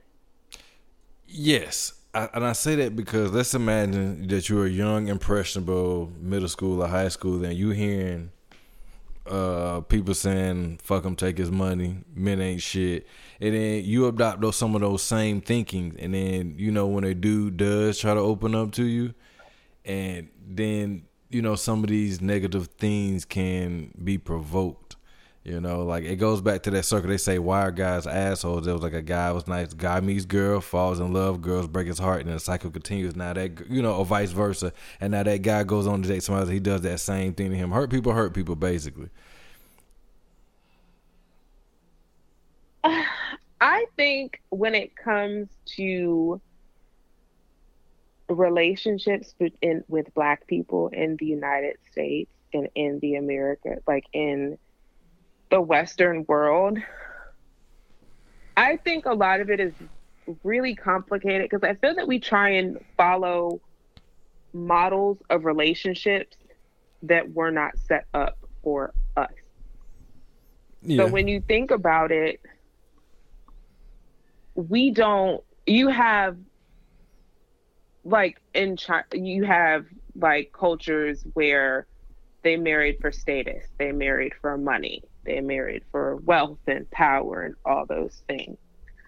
We do not have that as people, as Black people in the Western world. Because when we were brought here, we were enslaved. We were often mixed with people. We were purposely mixed with people from different civilizations from Africa. So we spoke different languages, so we could not communicate with each other to easily rise up against our oppressors. It took years of us being integrated with each other to learn English or to, learn fusions of the multiple languages that we spoke natively. And what were enslaved people marrying for? We didn't have any money. We didn't have any status. We didn't have any wealth. We're marrying for companionship. We didn't have shit else. And I honestly feel that so many relationships, relationships between Black people in the Western world are formed through trauma bonding. Because we were getting married to try and escape trauma. Like, what else were we doing? You have white people who are marrying for status, who have this generational wealth to where it's like, okay, we can marry for money. You have millions, I have millions. Bam, now we have multi-millions. It's fucking great for them. We didn't have that. We're sitting here and we're marrying for companionship. But then we see white people. We see people from different cultures in Asia who have this ability to marry for this status, for this money. And now we're trying to mimic that. What status and wealth are we as Black people marrying for? We don't have it. We are oppressed. So it's like we're trying to attain these relationship goals that unfortunately were not made to work for us on this side of the world. Cannot possibly work in the continent of Africa amongst other countries. Possibly. I've never been, but again, that is a place where I think we have the best chance at having some type of societal wealth, some type of status and things of that nature. But over here, if you're looking for that, then yeah, it is going to be the rat race. It is going to be hurt people are going to hurt people. And it doesn't have to be that way. I do think that we can build this equity amongst ourselves, and we can build we can build honest relationships. We're no longer just trauma bonding, and we are marrying and we're being in relationships with people who we really care about and who want to be our person. We want to treat like they are our person, and we're not trying to treat like they are a paycheck or that they are your maid or what have you. But I don't like blaming it all on hip hop because it goes well beyond that, in my opinion. True. I'm with you on Hell, that. The Black church be telling you all to stay in little funky badass relationships. Yeah, that's what I think. It's not only hip hop. Yeah. So True. I'm with you on that. But that brings me to the third part of this topic, crime in Atlanta. It is at an all-time high, and I got some stats here that I want to read. But they were saying crime in Atlanta has been soaring since the past year, especially murders and shootings. There have been 54 murders in Atlanta through May 22nd, compared to 34 this same time last year. This chart covers approximately the last 5 months of both 2020 and 2021, and this year is out of control. And I think that I was looking at something else, and they were saying that a lot more people are turning to violence, especially gun violence, to conflict resolve. And I think that has a lot to do with people not being able to express themselves, or not having someone that they need to make it home to at night, or somebody that loves them. And I think that's a mental health thing. It's definitely a mental health thing. I mean, I love A Different World. That is my show. Mm-hmm. So there's an episode with Criss Cross, and they're in rival gangs. One of the gangs killed the cousin of the other Criss Cross member. Were they both named Chris? They're both named Chris, weren't they? Yeah.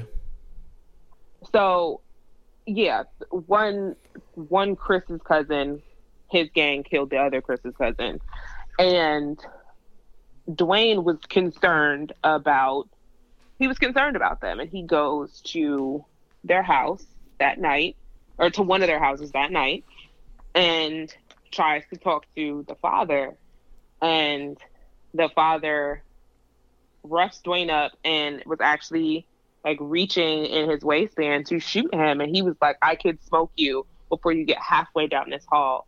Who do you think my boy would think the man is?" Because the son was now standing there with him.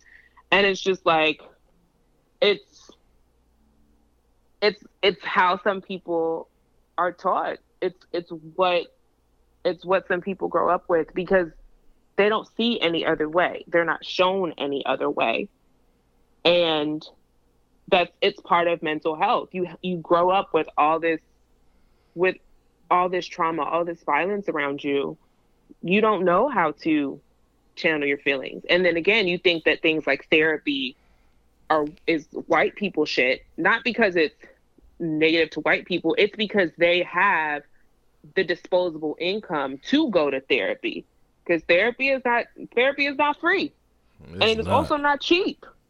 And so there are so many things that, like, growing up, I'm realizing that we deemed as white people shit, that it has nothing to do with white people. It has to do with having money, having the access to capital to do it. And that's why we saw it as white people shit, because we knew we didn't have that money.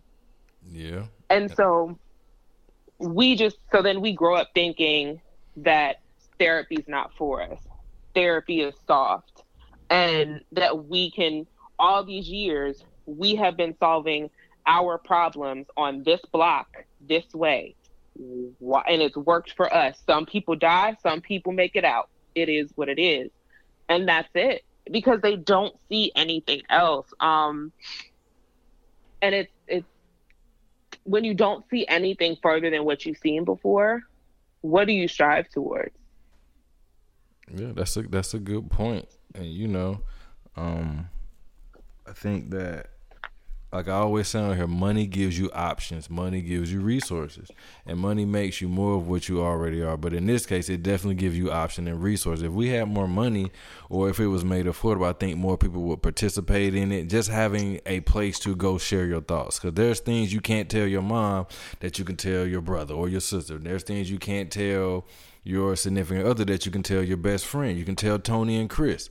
But I think when you have a therapist or somebody who doesn't know you, they're just listening to you, jotting down, and maybe giving you some key advice here and there, is something I think anybody could needs. And I think that even if you don't have a therapist, you need to have somebody, a friend, a relative that you can go to, for somebody to just be able to just, be there for you. Because essentially we're all therapists to somebody in some form or fashion. We're not licensed. We didn't go to school for it, but we all know how to help people cope. We all know how to listen. We ain't gonna say all, but some of us know how to listen and help and have, listen effectively and have high emotional IQs. And sometimes that's all you really need. And I think that's why crime is so high, like especially with like the violent crimes. Like it's one thing to be breaking in people's cars, and like if you're listening, Atlanta is hot as hell right now, and it makes me feel ashamed to be from here. Like I'm actually born and raised here, and it was never like this. Crime is everywhere. Don't get me wrong. You can't go nowhere and not have crime, even if you live in the suburbs of the city. Like there's crime everywhere, but yeah, it's just getting out of hand. Like where people just don't want to talk about it. Now your whole life, you're going to spend the rest of your life behind bars because somebody spilled beer on your shoe in a restaurant. And now y'all got guns pointed at each other and somebody gets shot. Like, that's crazy. I think a lot of it has to do with not having somebody to go home to, somebody that care about them or love them. Or like them realizing that they have those things. Yeah, absolutely. I think that can definitely factor into it when you feel like you have nothing to live for. Like, who cares? Like, yeah. It can be a free for all. Like, I remember I recently watched what was the name of it? It was the Aaron Hernandez documentary on Netflix. I was super late to the party, and I don't remember the guy, but the guy who he had shot in the face, the guy who used to be his weed dealer. Yeah. And they were, questioning his character. And they had video surveillance of him shooting someone at a bar, he had gotten shot in the groin, and he goes to his car, gets his gun, goes back into the car and shoots himself and shoots into the bar. Whole time his whole crotch is bloody on camera. And I was just like, that's you crazy. Really don't to me, I was like, what is going on in your life to where you're shot like this and all you want to do is retaliate. Like, you're not even worried about your own health and safety at this point. You just want to shoot back. And it's not like he had the gun on him and just shot back. This man walked out the bar, walked to or maybe he was shot outside the bar, but whatever. It was not we shot each other interaction. Like, we're both standing here, we're both shooting. You got shot. You went to another location to get a gun. You came back into the bar and started shooting. I was like, I'm calling the ambulance. I'm worried about myself. I'm worried about living.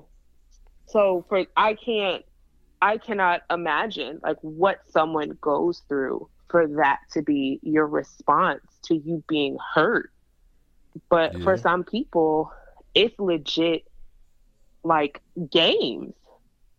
Like the guy who got shot and then was on live talking about they shot me. And I was like, you have a phone, call the ambulance. Why are you showing us on live? But to some people, it's that's more important. Maybe it's more important because then his people will see that he got shot. And now his people are going to go looking for whoever shot him. And all of that is more important to them than getting to the hospital. And I'm just like, people have to realize that there is more to live for, despite all the shitty things that we go through, the dumpster fire that 2020 was, the ghetto that the United States of America is. I do think that there's more to life, and I wish that more people can be exposed to thinking and realizing and really knowing that there's more to life. And again, having someone to express that to you, I think I think it can go a long way. It's important, but unfortunately, a lot of people don't have that, and it's beyond sad. Sad is an understatement. It is.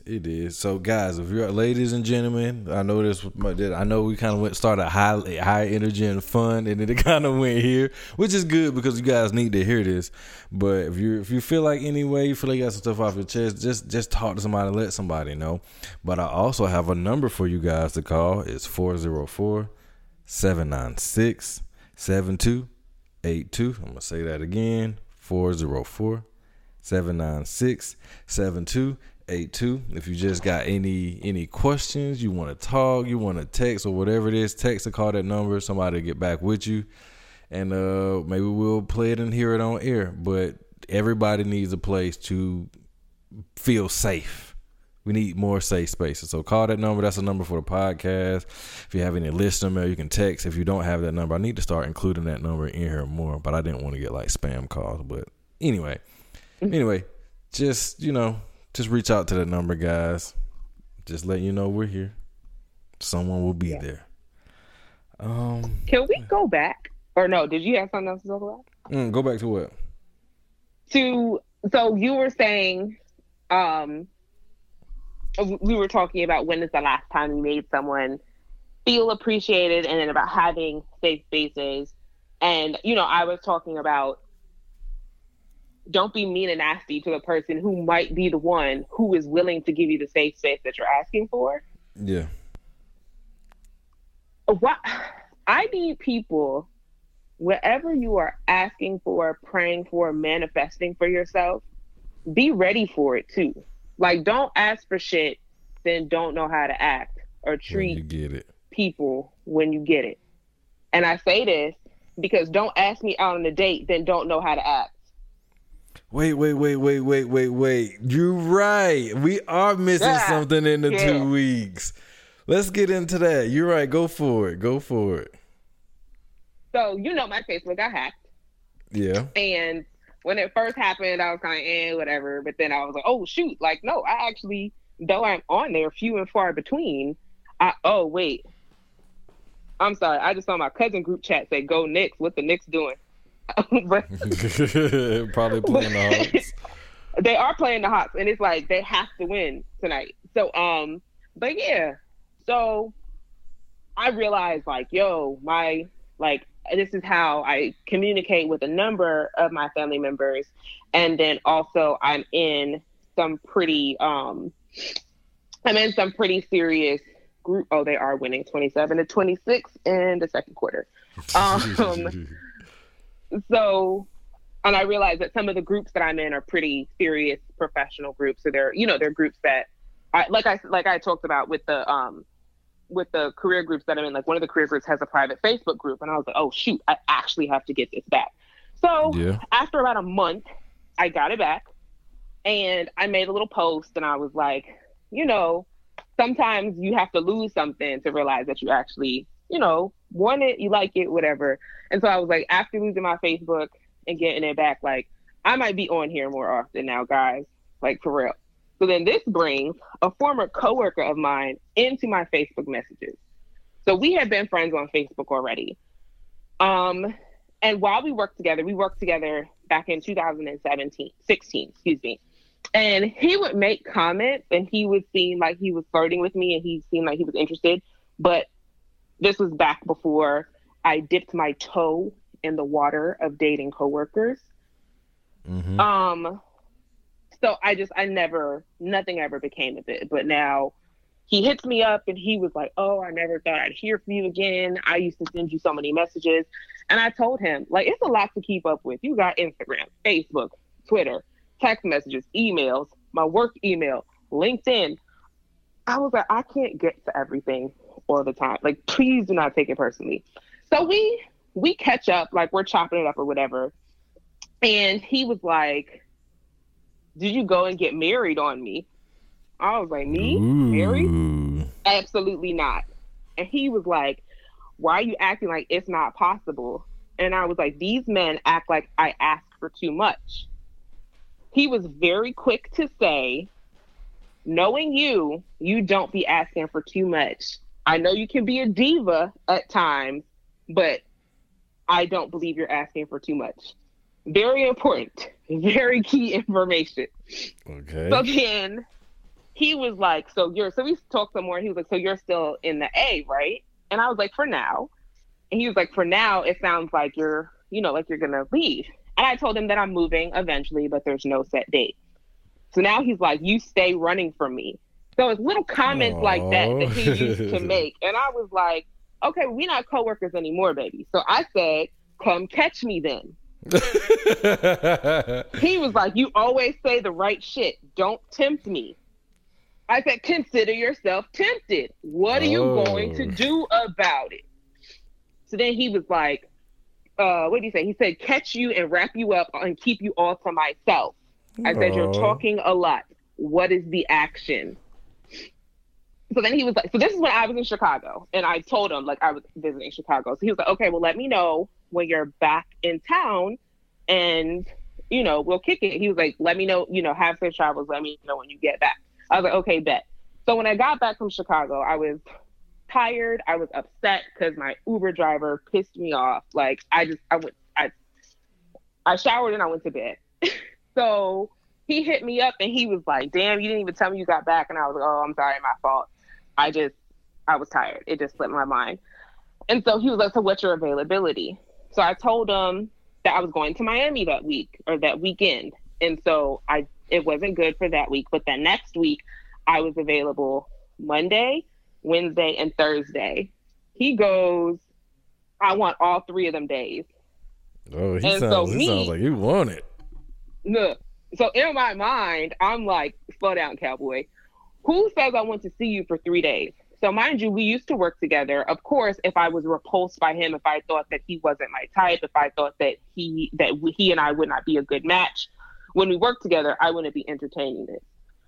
So, but who says that I want to be with you for who says that I want to see you 3 days?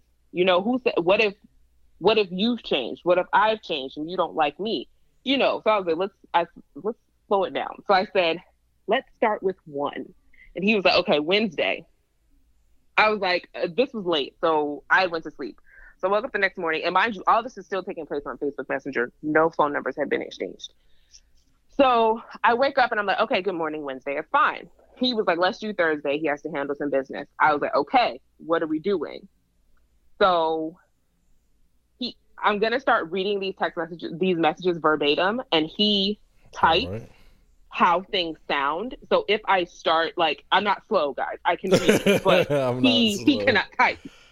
So he said, shit, you love food, or at least you did. We can get food. I'm not good at planning. That's why I need a lady like you. That's also important. I said, I still love food. He said, okay, we can get food from your favorite spot. I said, I don't have a favorite spot.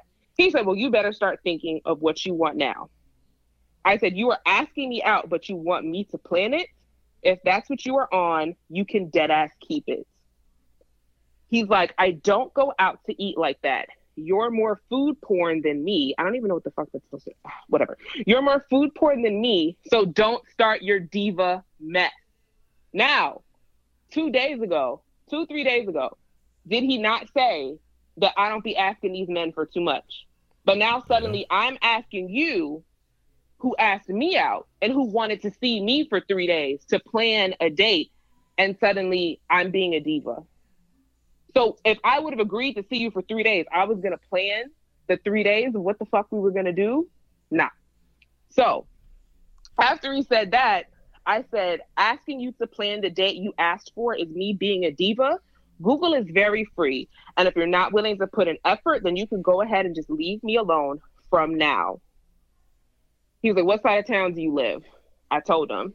He was like, okay, I'm headed to a strip joint over that way. What he told me that piece of information for, no clue.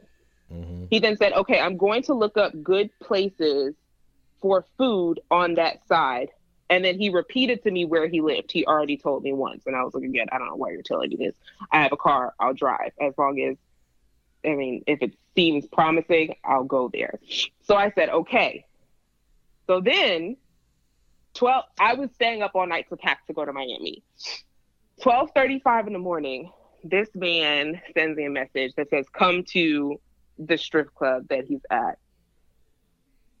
20 minutes later, I answer. I was like, what? An hour later, so this is now an hour and 20 minutes after he has sent me this initial message. He sends me the full name of the strip club. Again, this strip club is on my side of town. I already knew what you meant the first time that you said it. So sending me the whole name of the strip club isn't doing anything for me. By this time, I'm asleep. So then when I wake up in the morning, I said, you wanted me to come to the strip club for what? He was like, chill. I said, sir, you thought the appropriate course of action was to ask me at 12 midnight to leave my house and chill with you at the strip club. Because let me check my notes. It is on the same side of town where I live. Let me check my notes. And deadass is what I typed. He said, LOL, yeah, that was the main reason. I was bored. My bad. At the time, I didn't see problem with it until I thought about it. So I said, I can already tell this is not going to go over well, and it just won't work. Thank you for your interest. I'm flattered, really, but it's going to be a no for me. Be blessed. So, sir, how do you ask me out, but then you don't want to plan anything? So is this not what you asked for, but now you're not ready? You're not ready to receive what you're asking for. And then on top of that, like, why when he was like, oh, that's why I need a woman like you to plan. Baby, I'm a grown woman and I have my own life to plan. I enjoy planning. That's why I am in a field where I am essentially paid to plan. But please understand that after I spend 40 hours a week planning for my job and I spend time planning my own life, I don't want to have to plan everything in your life and everything that we do together as well. Will eventually I like planning. I like to get to know someone and I like paying attention to the things that he says. And then eventually I'm like, okay, I've gotten all this information about this guy. I hope I can plan a date, an outing. I hope I can get him a gift that he likes. I hope that I can put all this information that I have to good use, plan it and execute it well. I do get to that point. But if you're asking me out first, why am I planning the date, sir? Why are you not coming prepared for what the fuck you just asked for? Like, what is wrong with you? True, and that's. I think I jotted this topic down because I was wondering, how are you being approached and how are you approaching people, and that was a thing. And so I guess we're gonna go from here. So how would you like for someone to, even if you might have kind of alluded to that already, what would be a good start for someone trying to do that with you? Like, what's ideal for you? I mean, if you ask me on a date, can you please plan the date? Like, what are you doing? Why am I planning this? Why? You should not have to plan that. I think if he was trying to take you out, he definitely should have came up with something. But he probably wasn't expecting you to say, yeah, in hindsight, he probably wasn't expecting you to like even entertain. So he probably was kind of caught off guard. That's the only bail I'm giving him. But I wouldn't invite anybody to one of those establishments. Just me being me. And I think he probably could have came up with something a bit more creative than that. But again, this is all happening on Facebook Messenger. It's not like we're having this conversation in person. So you have plenty of time. You didn't have to. You could have said, okay, give me a week to plan. I didn't tell him. I didn't give him a time frame. I didn't rush him. He was the one who was talking about he wants to see me ASAP for 3 days out the fucking week. That was him. I was not pressuring that man. I was not pressed. He was pressed. Like, what? Like, I do not understand. And then, first off, coincidentally, the only guy in Miami who, well, let me not say the only guy, because there was definitely a guy who was harassing me on the beach. But I was like, sir, please, like, I'm being short with you for a reason, clearly. But the only guy who really, like, approached me in Miami, guess how old he was? 23. Yes, damn it. I was like, 23 and me. There you go. What beacon am I sending out to the 23-year-old? But the 23-year-old from before podcast. So again, he was on this whole, he's going to make my dream date happen. Again, once he said that, I shifted from what the dream date was, and I asked him, like, yo, how old are you? And we got into that whole topic. So I never expressed to him what any of my dream date scenarios were, because I said I had multiple. But he was then like, no, but seriously, I want to take you out. And I was like, you know what? we're gonna see where this goes. So I said yes. So he's never asked for a date, a time frame, what I want to do, again, because I will admit, I said in an earlier podcast, I no longer tell guys, this is where I want to go, because that got me stood up once before because it was out of his price range. Mm-hmm. So I will express things that I like. I like Italian food, or I feel like I'm going to want to eat Italian food on Thursday. Or I'm going to want to eat Mexican food, or I like doing escape rooms. I'll express things like that, and then you find what's in your budget. But I really don't do we're going to go do this anymore, because apparently that has worked out poorly for me in the past. So that was another reason when he was like, oh, we can go. I really don't have a fave spot. Like, I eat so many places. I don't. The only place you can probably catch me eating multiple times, Harold's Chicken, whenever I'm on the South Side, or American Deli, but don't take me there on dates. So there's that. But so that's another reason why I just wasn't about to shoot out where I wanted to go to him, because I'm not about to have another episode of,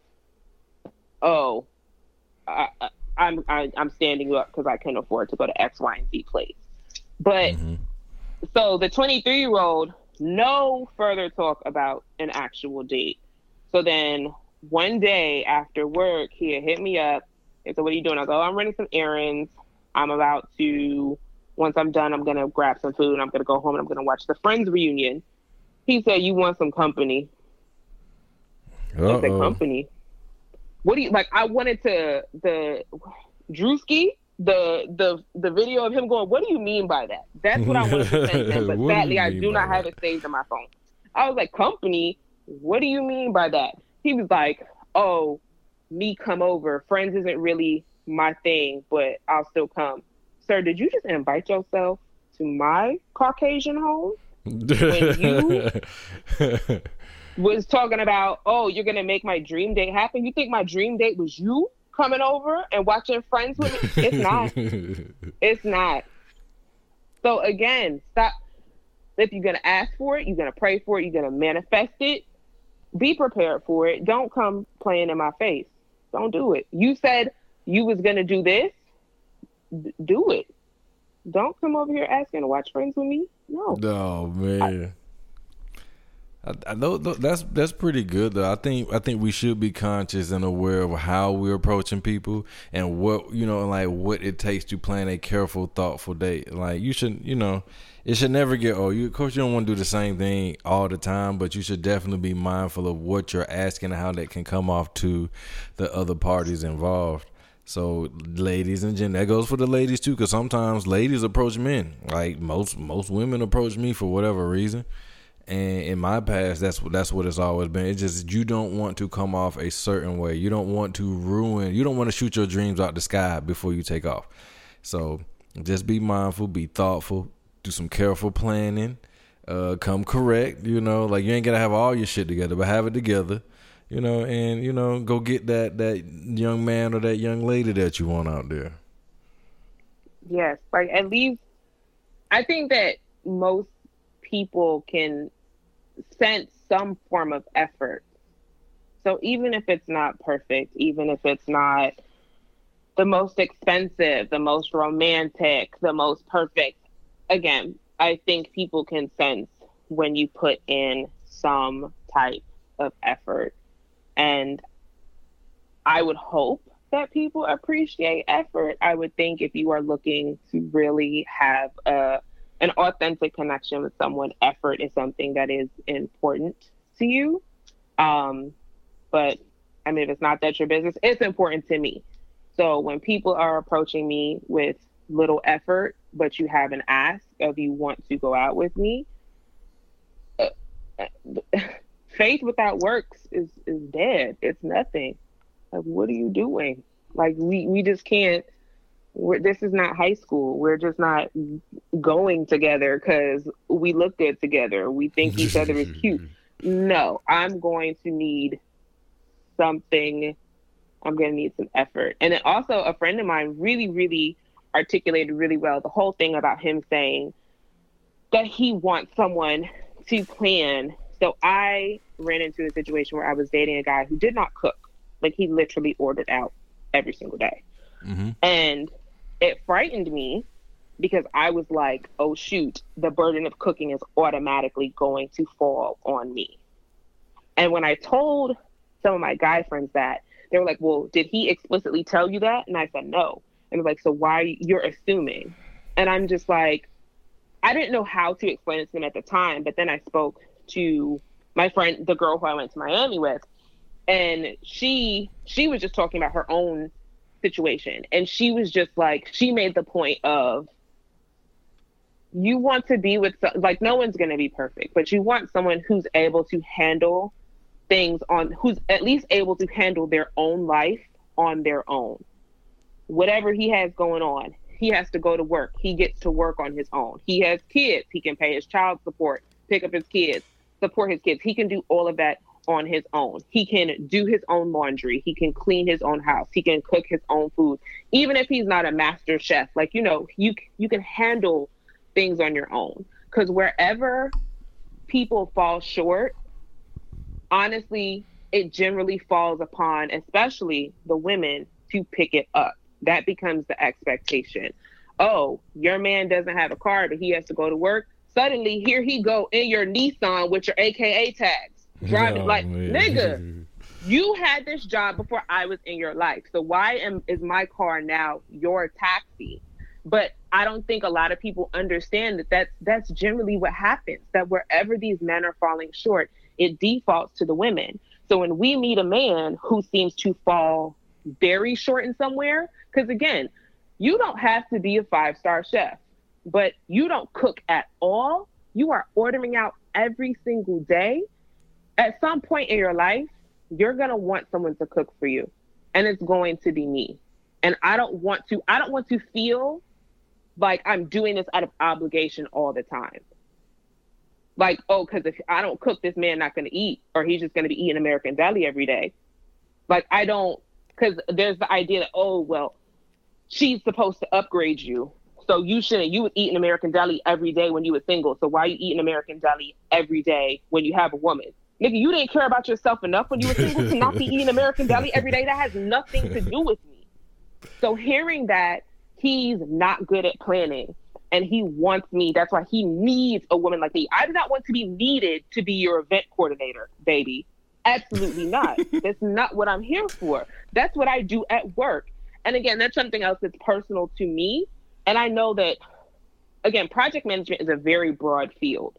And a lot of people don't even know what it is. No shade, because I didn't know what project management was when I started working in project management. So people don't understand that I feel like a glorified babysitter some days. I get projects and I plan the project. Once I plan the project and we go into execution, now my day is filled with, hey, person who you knew that you were supposed to do this task 7 months ago because we made a Gantt chart and this was assigned to you and you know you're getting paid to do this, just making sure. Did you actually do it? That is why, if that is what I do day in and day out for work, why do I want to do that with my significant other every time? Why do I want to feel like that is my job with my significant other? Will I do it because I enjoy planning and I'm like, oh, shoot, I want to plan this for me and my boo? Yes, but will I be happy about it if it's just like, I don't know how to plan shit, baby. You do it. You do it. You do it. No. Now I'm a slave. I don't like that. Man. No. Crazy. And I honestly feel like men are not as willing to try.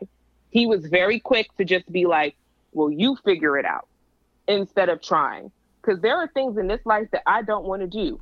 I'm going to tell you right now, A1, I used a wrench last night. I ain't like that shit. A wrench. Oh, a wrench. Yes. What So did you use a wrench for? my sink stopper got stuck in the sink. Oh. And I was like, I feel like I got a number to a plumber, but I kept on not calling the plumber. So finally, when I went to my therapist, I told my therapist that I just have, like, I feel like I'm breaking everything in my house. And when I told him about the sink stopper, he was like, yeah, there's no need to call a plumber for that. He's like, it's very simple. And finally, I went on YouTube. I found a video, and it didn't work at first. What he first showed didn't work, and then he was like, well, you got to loosen this. And it was screwed on super, super tight. And I was like, well, I got to find a wrench to unscrew this. And lo, I found a wrench, and I did it. And I fixed my damn sink. Now, yes, it was minor. And yes, if I would have spent money on a plumber to come out and do that, I would have been pissed the hell off. Because I would have been like, dog, now, do I have the money to do it? Absolutely. I do have the money to do it. But it's like, again, it would have been an astronomical price for something that was a simple fix that I could have done for myself. Would I have much preferred for my man to do it for free? Absolutely. I don't have that here. So I at least made the try to do it. And lo and behold, I succeeded. Meanwhile, this man is, I wanted to use my sink. That was my ask. And I made it possible for me to use my sink. This man's ask was to take me out on a date, but he don't want to plan a date. He didn't want to do what it takes to make it happen. And I'm sick of it. But then people are like, oh, well, women don't want to this, women don't want to. I've used more tools than any of the men that I've been with. Here we go. I just used a damn wrench. Here we go. I can fix minor plumbing issues. Where my house at, nigga? Where's my table? Put some respect on my name. I feel like, again, I feel like women are willing to go out, and if we have to do something, we'll do it. This is our ask. We'll figure it out. Even if it's not quintessential women's work, it's not the gender role. It's not usually the gender norm of women do this. We'll at least try to figure it out. I just feel like men gonna roll the fuck over. I'm just going to order American Deli. What you cook? Nah, I'm just going to order American Deli every day for eternity until I find a woman who is going to cook for me every day. And if there's a woman out there and if that's what she wants to do, have at it. It is not me. So do not hit me up if that is what you are on. Y'all hear that? Do not hit up Jen Walters if you're gonna ask her to plan a date. You can't build her a house or build her a table. so keep that in mind, because I'm pretty sure we're gonna get some more listener mail, asking more about you.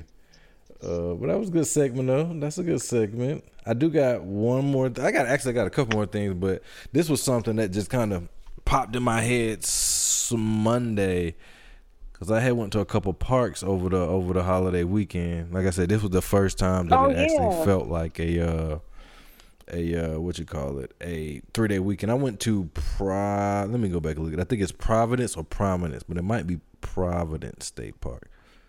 Yeah, Providence Canyon State Park. It's basically the Grand Canyon of the South.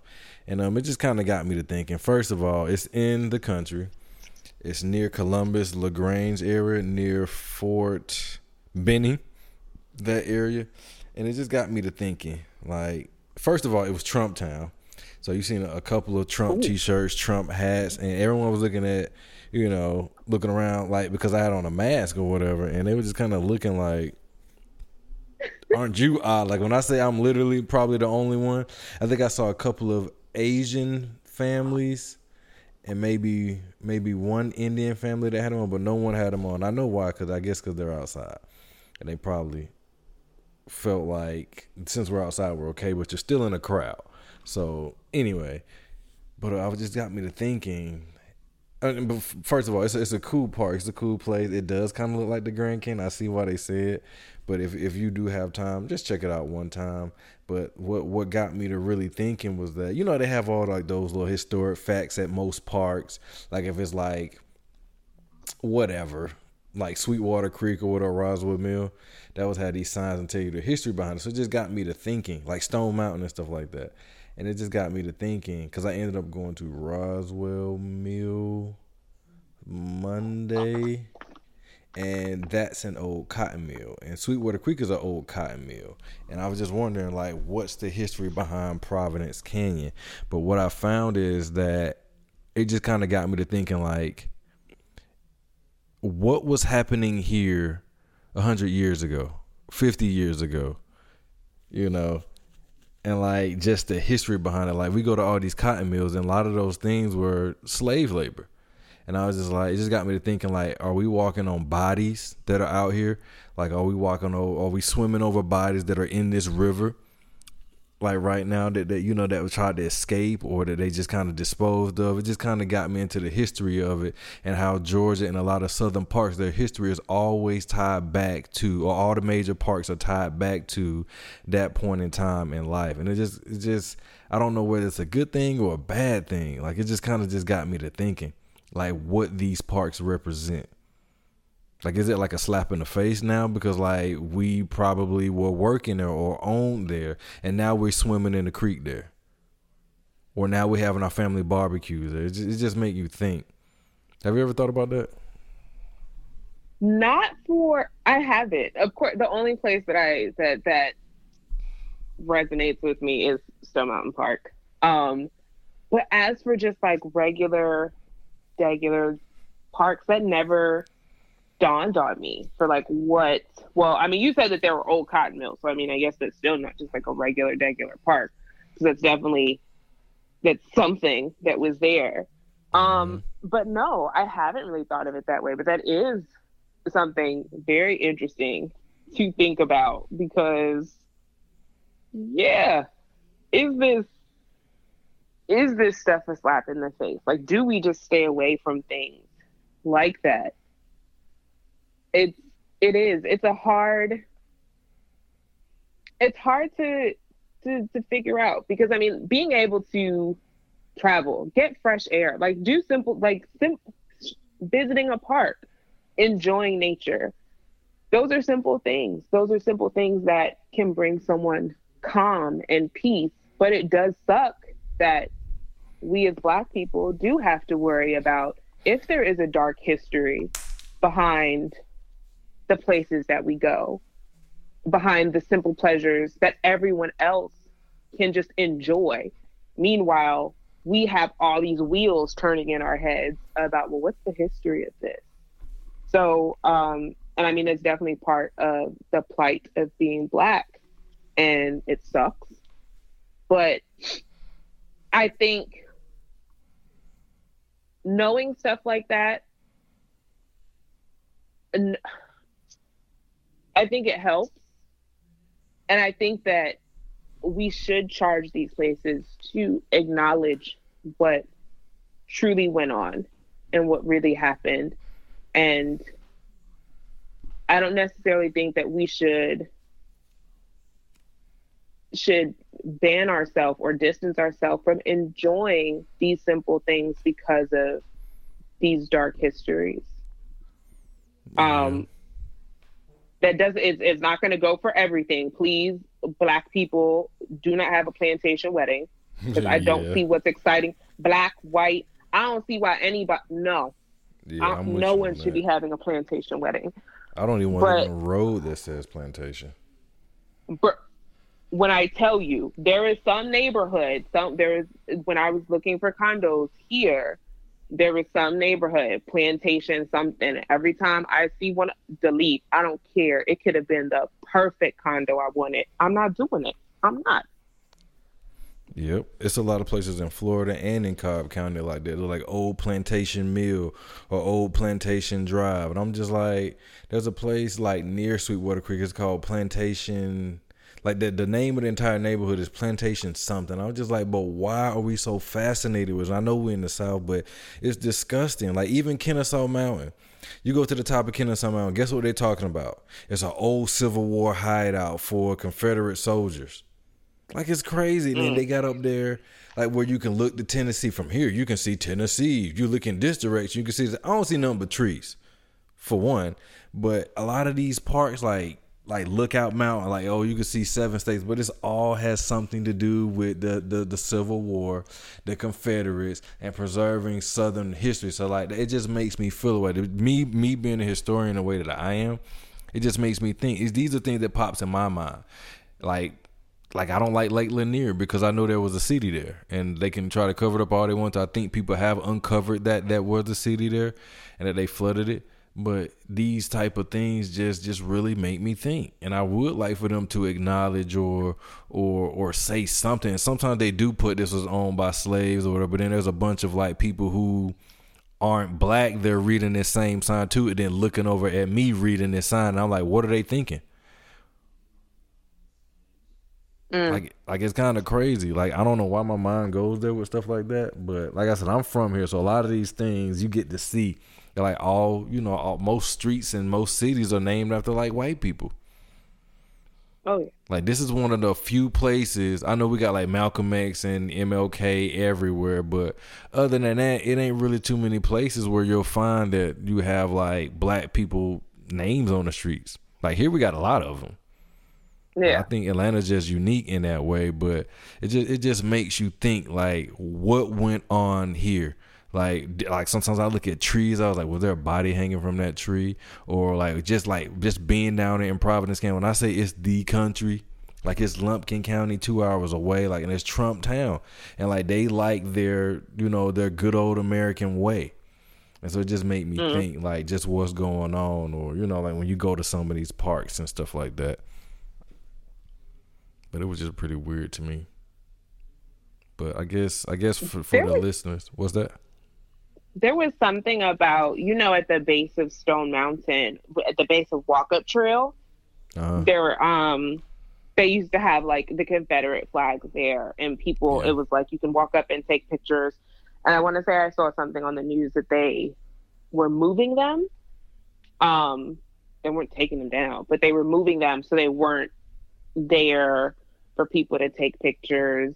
And there were people, of course, that's our history. What are you doing? Blah, blah, blah. And then you have the other you had some people who were like, it's not enough. That's still, people, I don't think a lot of people really understand even what Stone Mountain is. And I feel like the last time that I went to the laser show, I remember, it depicts the Civil War. And then like, the whoever the fuck is on the mountain, I don't even know anymore. And I could care less. Like, I think it's Robert E. Lee. But there's two other ones. I don't know who they are. It's not. They're racist white people. I can give a shit. So then it like the lasers depict like a battle from the war, and then they walk up on their horses into their respective places on the mountain. And I'm just like, yeah, this is really like, you all lost. Like, can you please get the fuck over it? You all lost. Like, let it go. Like, it did. And again, it wasn't, the Civil War still wasn't even about freeing slaves anyways, but you all still lost. Please let it go. Please call a spade a spade. Let tourists know that this is a racist monument. The KKK was revived here. Let it be known. And the wildest thing is everyone from my high school worked there. I worked there. When I say everyone from my high school, we're black. Stone Mountain, DeKalb County, it is majority black. So Stone Mountain Park grasped the cusp of Gwinnett and Stone Mountain. So we had some whites that worked there too. But no, the majority of that park is operated by black people. And, when I say operated, of course, it's like the low level jobs, not executive leadership and all that good stuff. But yeah, and we all sat here and kept this big old racist monument conglomerate just going. And it's, they have this cute little antebellum southern town, and it's just like, I didn't see it as I see it now when I worked there in high school, but it's terrible. And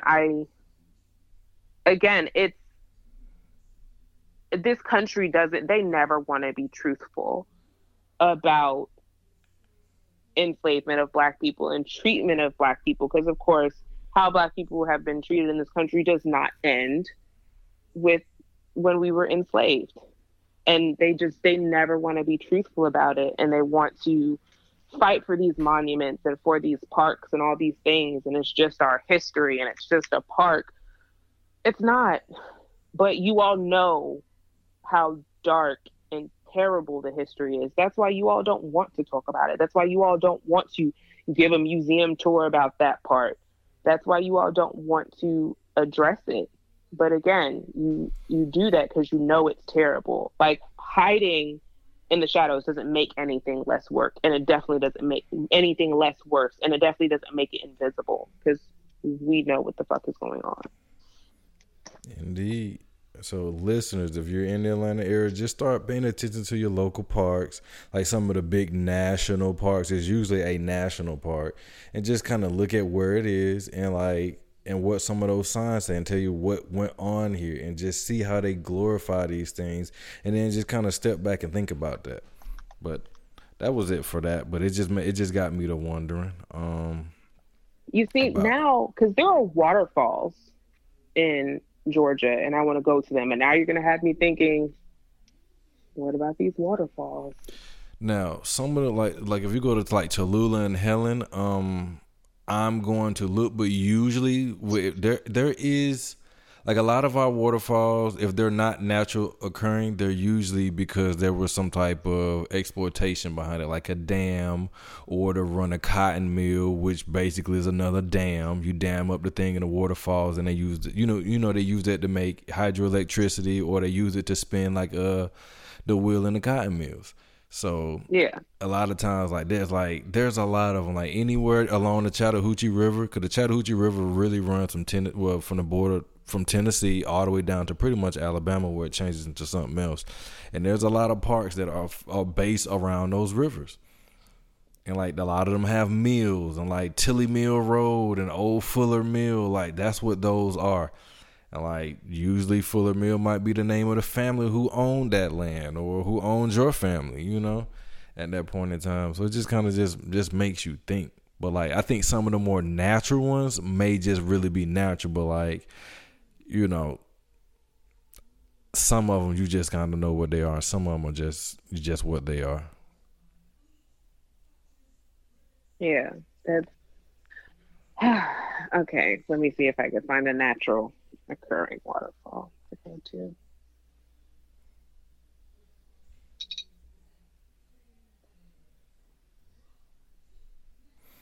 In the meantime, gonna look at one more thing, because it's probably getting kind of late. We are probably going to wrap, but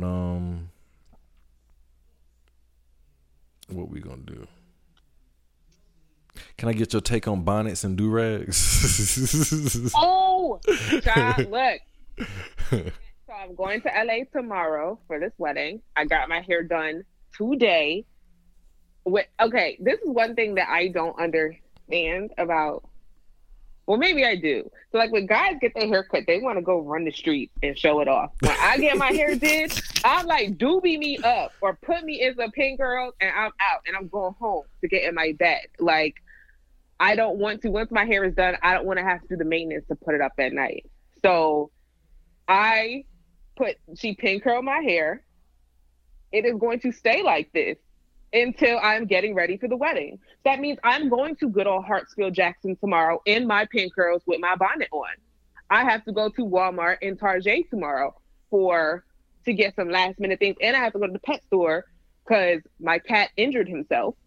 And so now they don't want him jumping around. So I have to get like a playpen for him. So yes, I have some errands to run tomorrow.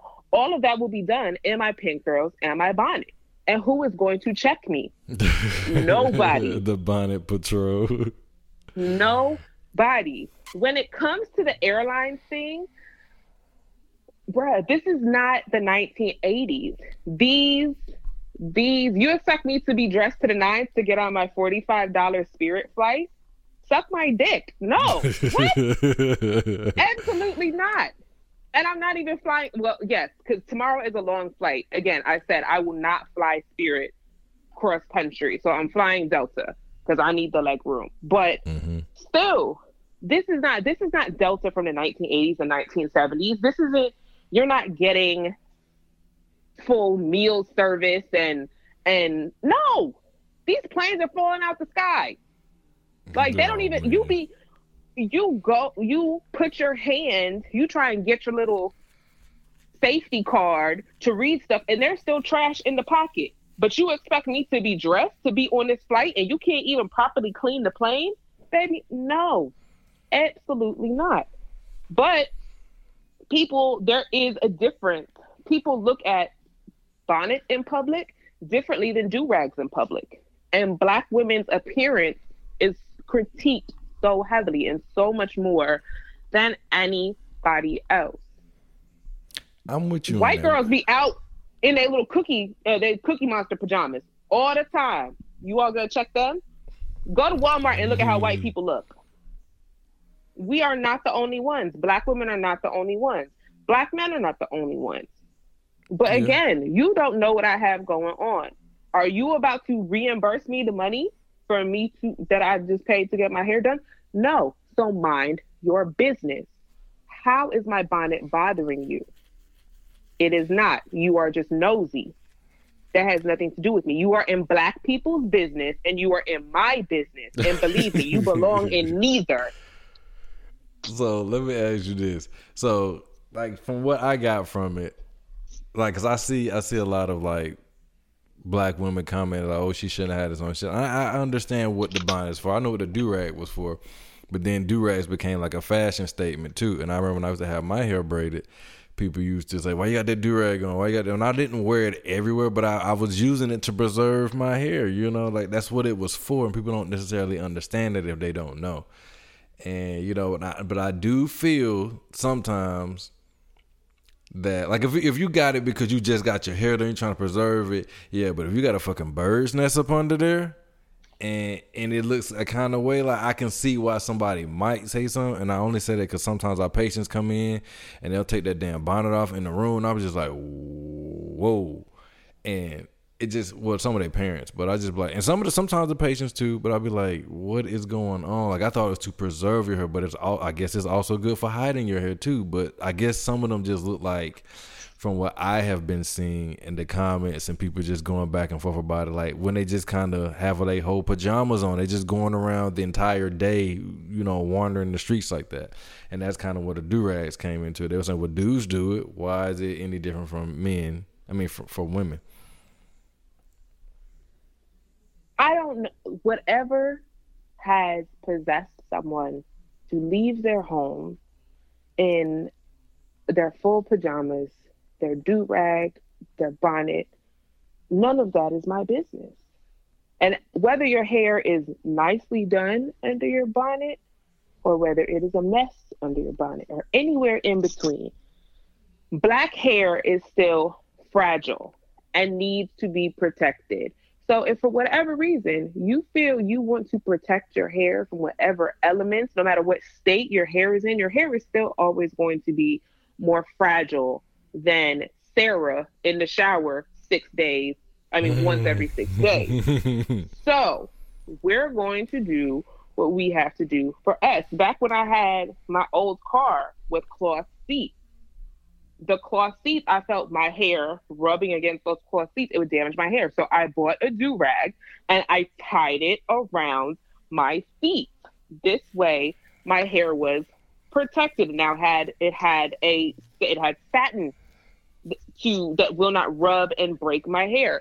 That is why we sleep with satin and silk pillowcases as Black people. That is why we sleep with our bonnets on. So whatever your hair looks like under there, whether you're preserving a style or whether you're trying to just preserve the health and you don't care what it looks like under there, none of it is my business. It is not bothering me. Again, I do not care for all these respectable Negro politics because they will kill Martin and they will kill Malcolm and they will kill Fred Hampton and they will kill you. They don't care what you dress like, honey. True. It don't matter.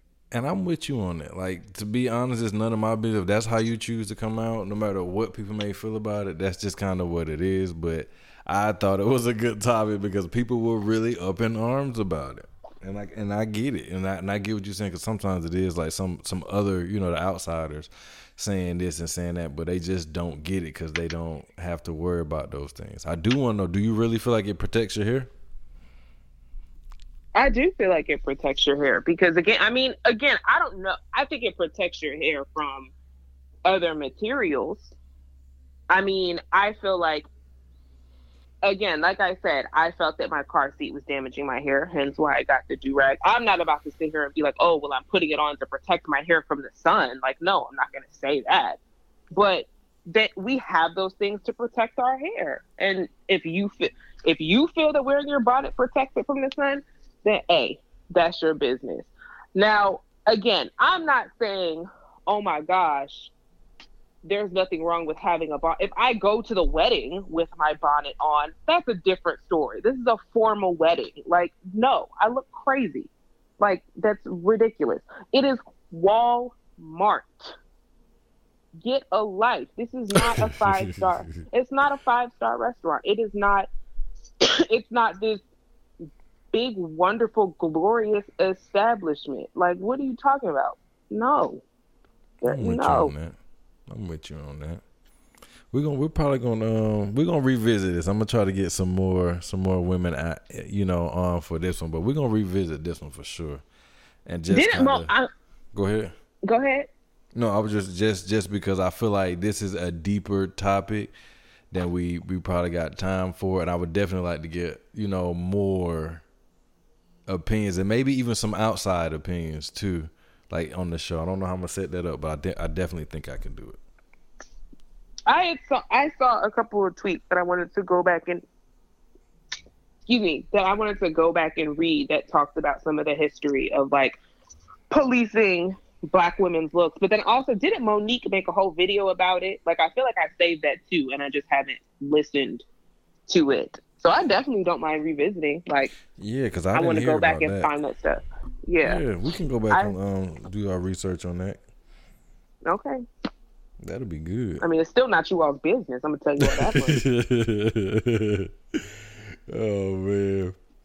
But yeah, so I guess we're going to go ahead and wrap. And as usual, we got to go with our songs of the week. What do you have this week? I know you're going to be upset at me for this, but it's a Drake song? It's not a Drake song. I probably won't be mad then. My AirPods literally just died. Okay, it's not a Drake song. It is a Nicki song. Okay. And so, she re-released Beam Me Up, Scotty. Mm-hmm. But it was what a time to be alive when Itty Bitty Piggy came on. Like, you couldn't tell the girls nothing. And so... Interesting. Re-listening to Beam Me Up, Scotty with the new stuff, with the old stuff, but... Itty Bitty Piggy is always going to reign supreme. So I have been listening to that over and over. All right, Itty Bitty Piggy. And of course, she shouts out, there's a nod to good old A Different World in there. So how could I not? Like, I love it. Of course. You got all your classic things in there, huh? Exactly. I got it. I'm gonna see if I can play that. I'm gonna see if because Cash Money is a big one. I might not be able to play, but I'm gonna see if I can. I might too. I might be able to. We'll see though. But my song is probably going to be where is it?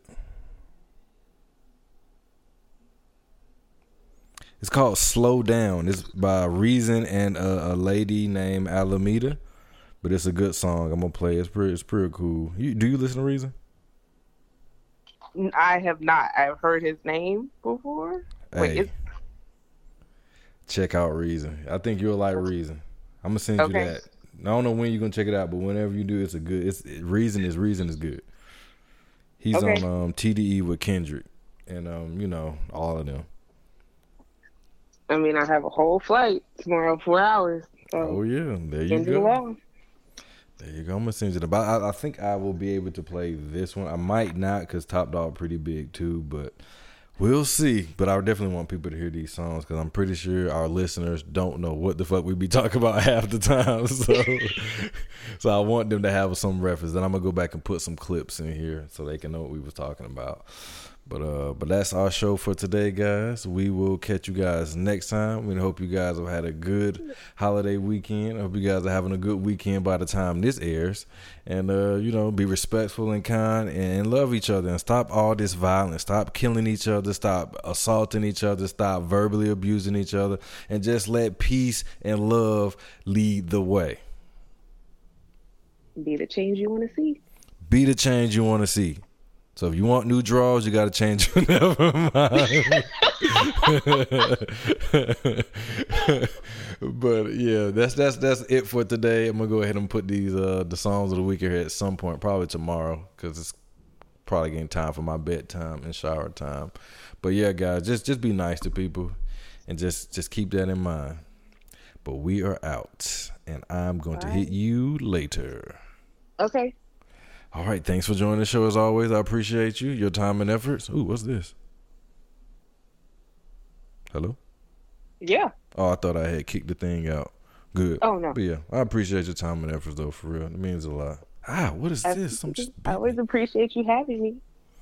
Well, you will be back again after your L.A., because we got to hear about your L.A. adventures. Oh, absolutely. I want to hear. Did the cat just jump over my gate? Oh, no, man, wasn't there. But anyway, good night. I'll catch you. Night. Bye. All right, everybody. We are now entering the Songs of the Week segment of the podcast. And the first song up is Itty Bitty Piggy. Let Me Find That by Nicki Minaj. The affiliates, nigga. Off of the Beat Me Up Scotty mixtape that everyone loved back in the day. Although I didn't love it, but I do know people like it.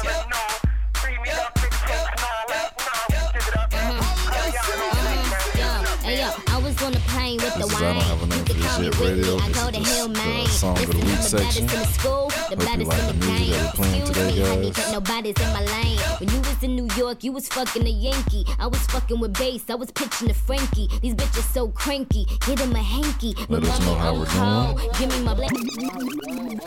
Okay. Whoa, Holiday. Wait, hold on, Holiday. You can't give it to him dry like that. I don't own the rights to any of this music, just to let you guys know. They can't just get that shit right off the top. Like, you gotta bring that shit back. Bring that shit the fuck back. Let's go. Holiday season. Hey, I think we got your attention by now, right? Holiday season.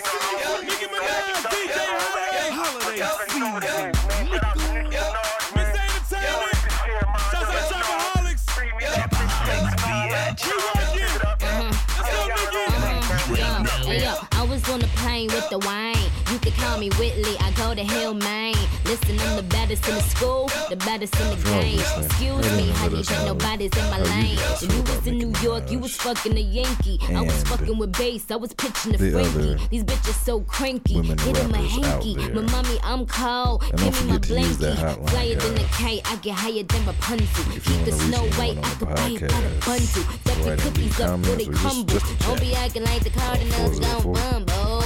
Cause I'm a stealer, fresh up out the dealer. All the dope boys gon' feel her. Flow so sick, I need a healer. Fuck is my Mac concealer. I be out in Queens on the back of 4 week with wheelers. I'm a big deal. That's why I get more head than a pigtail. Put the ranch, I'm getting the munchies. I think I have a rap bitch for my entree. They be thinking they can spit, shame my shoes. You know I keep a bad bitch, let me sign your boots. I'm the only thing hopping like a kangaroo. I mean the only thing hopping like a can of brew.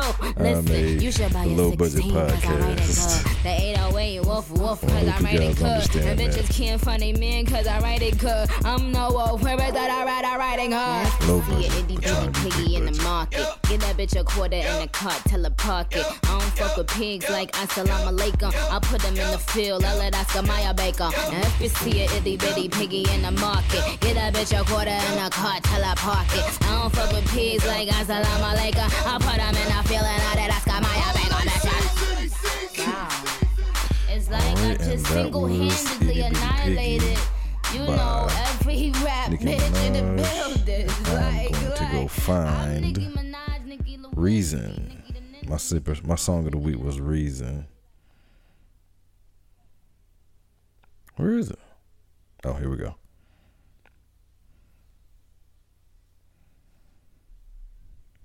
All right, guys. This is Slow Down by Reason off of his latest album, New Beginnings. Love this song. It's not my favorite song on the album, but I listened to it on the way home today, and it just kind of hit me. Just listen to the words. So, look, times is getting darker. My time getting borrowed. My niece is getting smarter. They starting to feel that shit, look. I tell them Uncle busy. They don't want to hear that shit, look. I say see you tomorrow. That promise never garnered. I never told nobody this, but I lost a son. Or maybe it was a daughter. Look, I say it cause if it's real, I gotta face that part of my deepest fears that's growing near. They call that feeling karma. I'd have to be a father. And look at how I did all these bitches. Look, I mean women all throughout my life. Drunken and scattered nights. She don't believe in abortion. Pressure forced her, so she sacrificed. And all for what? A little head, a nut, and bragging rights. Something that I made myself forget so I could pass the nights. But how she sleeping? She probably ain't sleeping or barely. I never once felt guilty. Maybe that's the part that scares me. Maybe that's the part that's fucked up. Need to grow up. Slow down, yeah. Slow down, yeah. You put in a rush on all your progress. You need to appreciate your process. I don't know who out there need to hear the chorus to this, but this goes out to you. Slow down, yeah. You put in a rush on all your progress. You need to appreciate your process. Look, my cousin called me, ignore it, I don't pick up the phone. But I used to struggle for records and now my blessings grown. I never told him better days was coming out to public. Just put his business to the masses, then I hit the road. I told your business to the world so I can make some gold. What I didn't tell you is there's an apology that was old.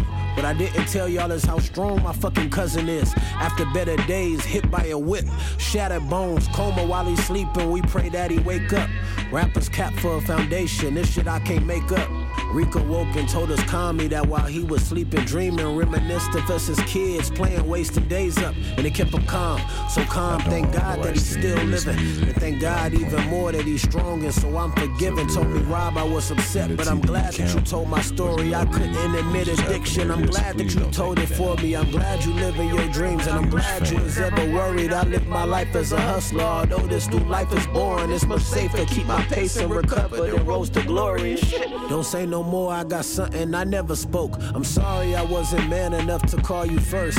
And your story never forgotten while I write this verse. I'm glad you moved back from Atlanta and made your way home. And no matter how quick life is moving, I'll pick up the phone. I'm sorry.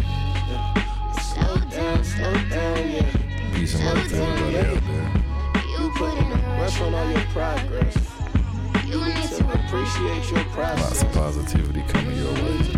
Slow down, yeah. Slow down, yeah. Slow down, yeah.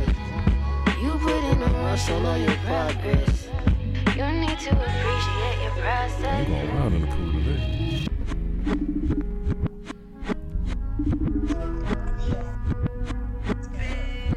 And again, that was Reason, Slow Down, featuring Alameda off of his latest album, New Beginnings, available on all DSPs. Yo, Solo, you ready?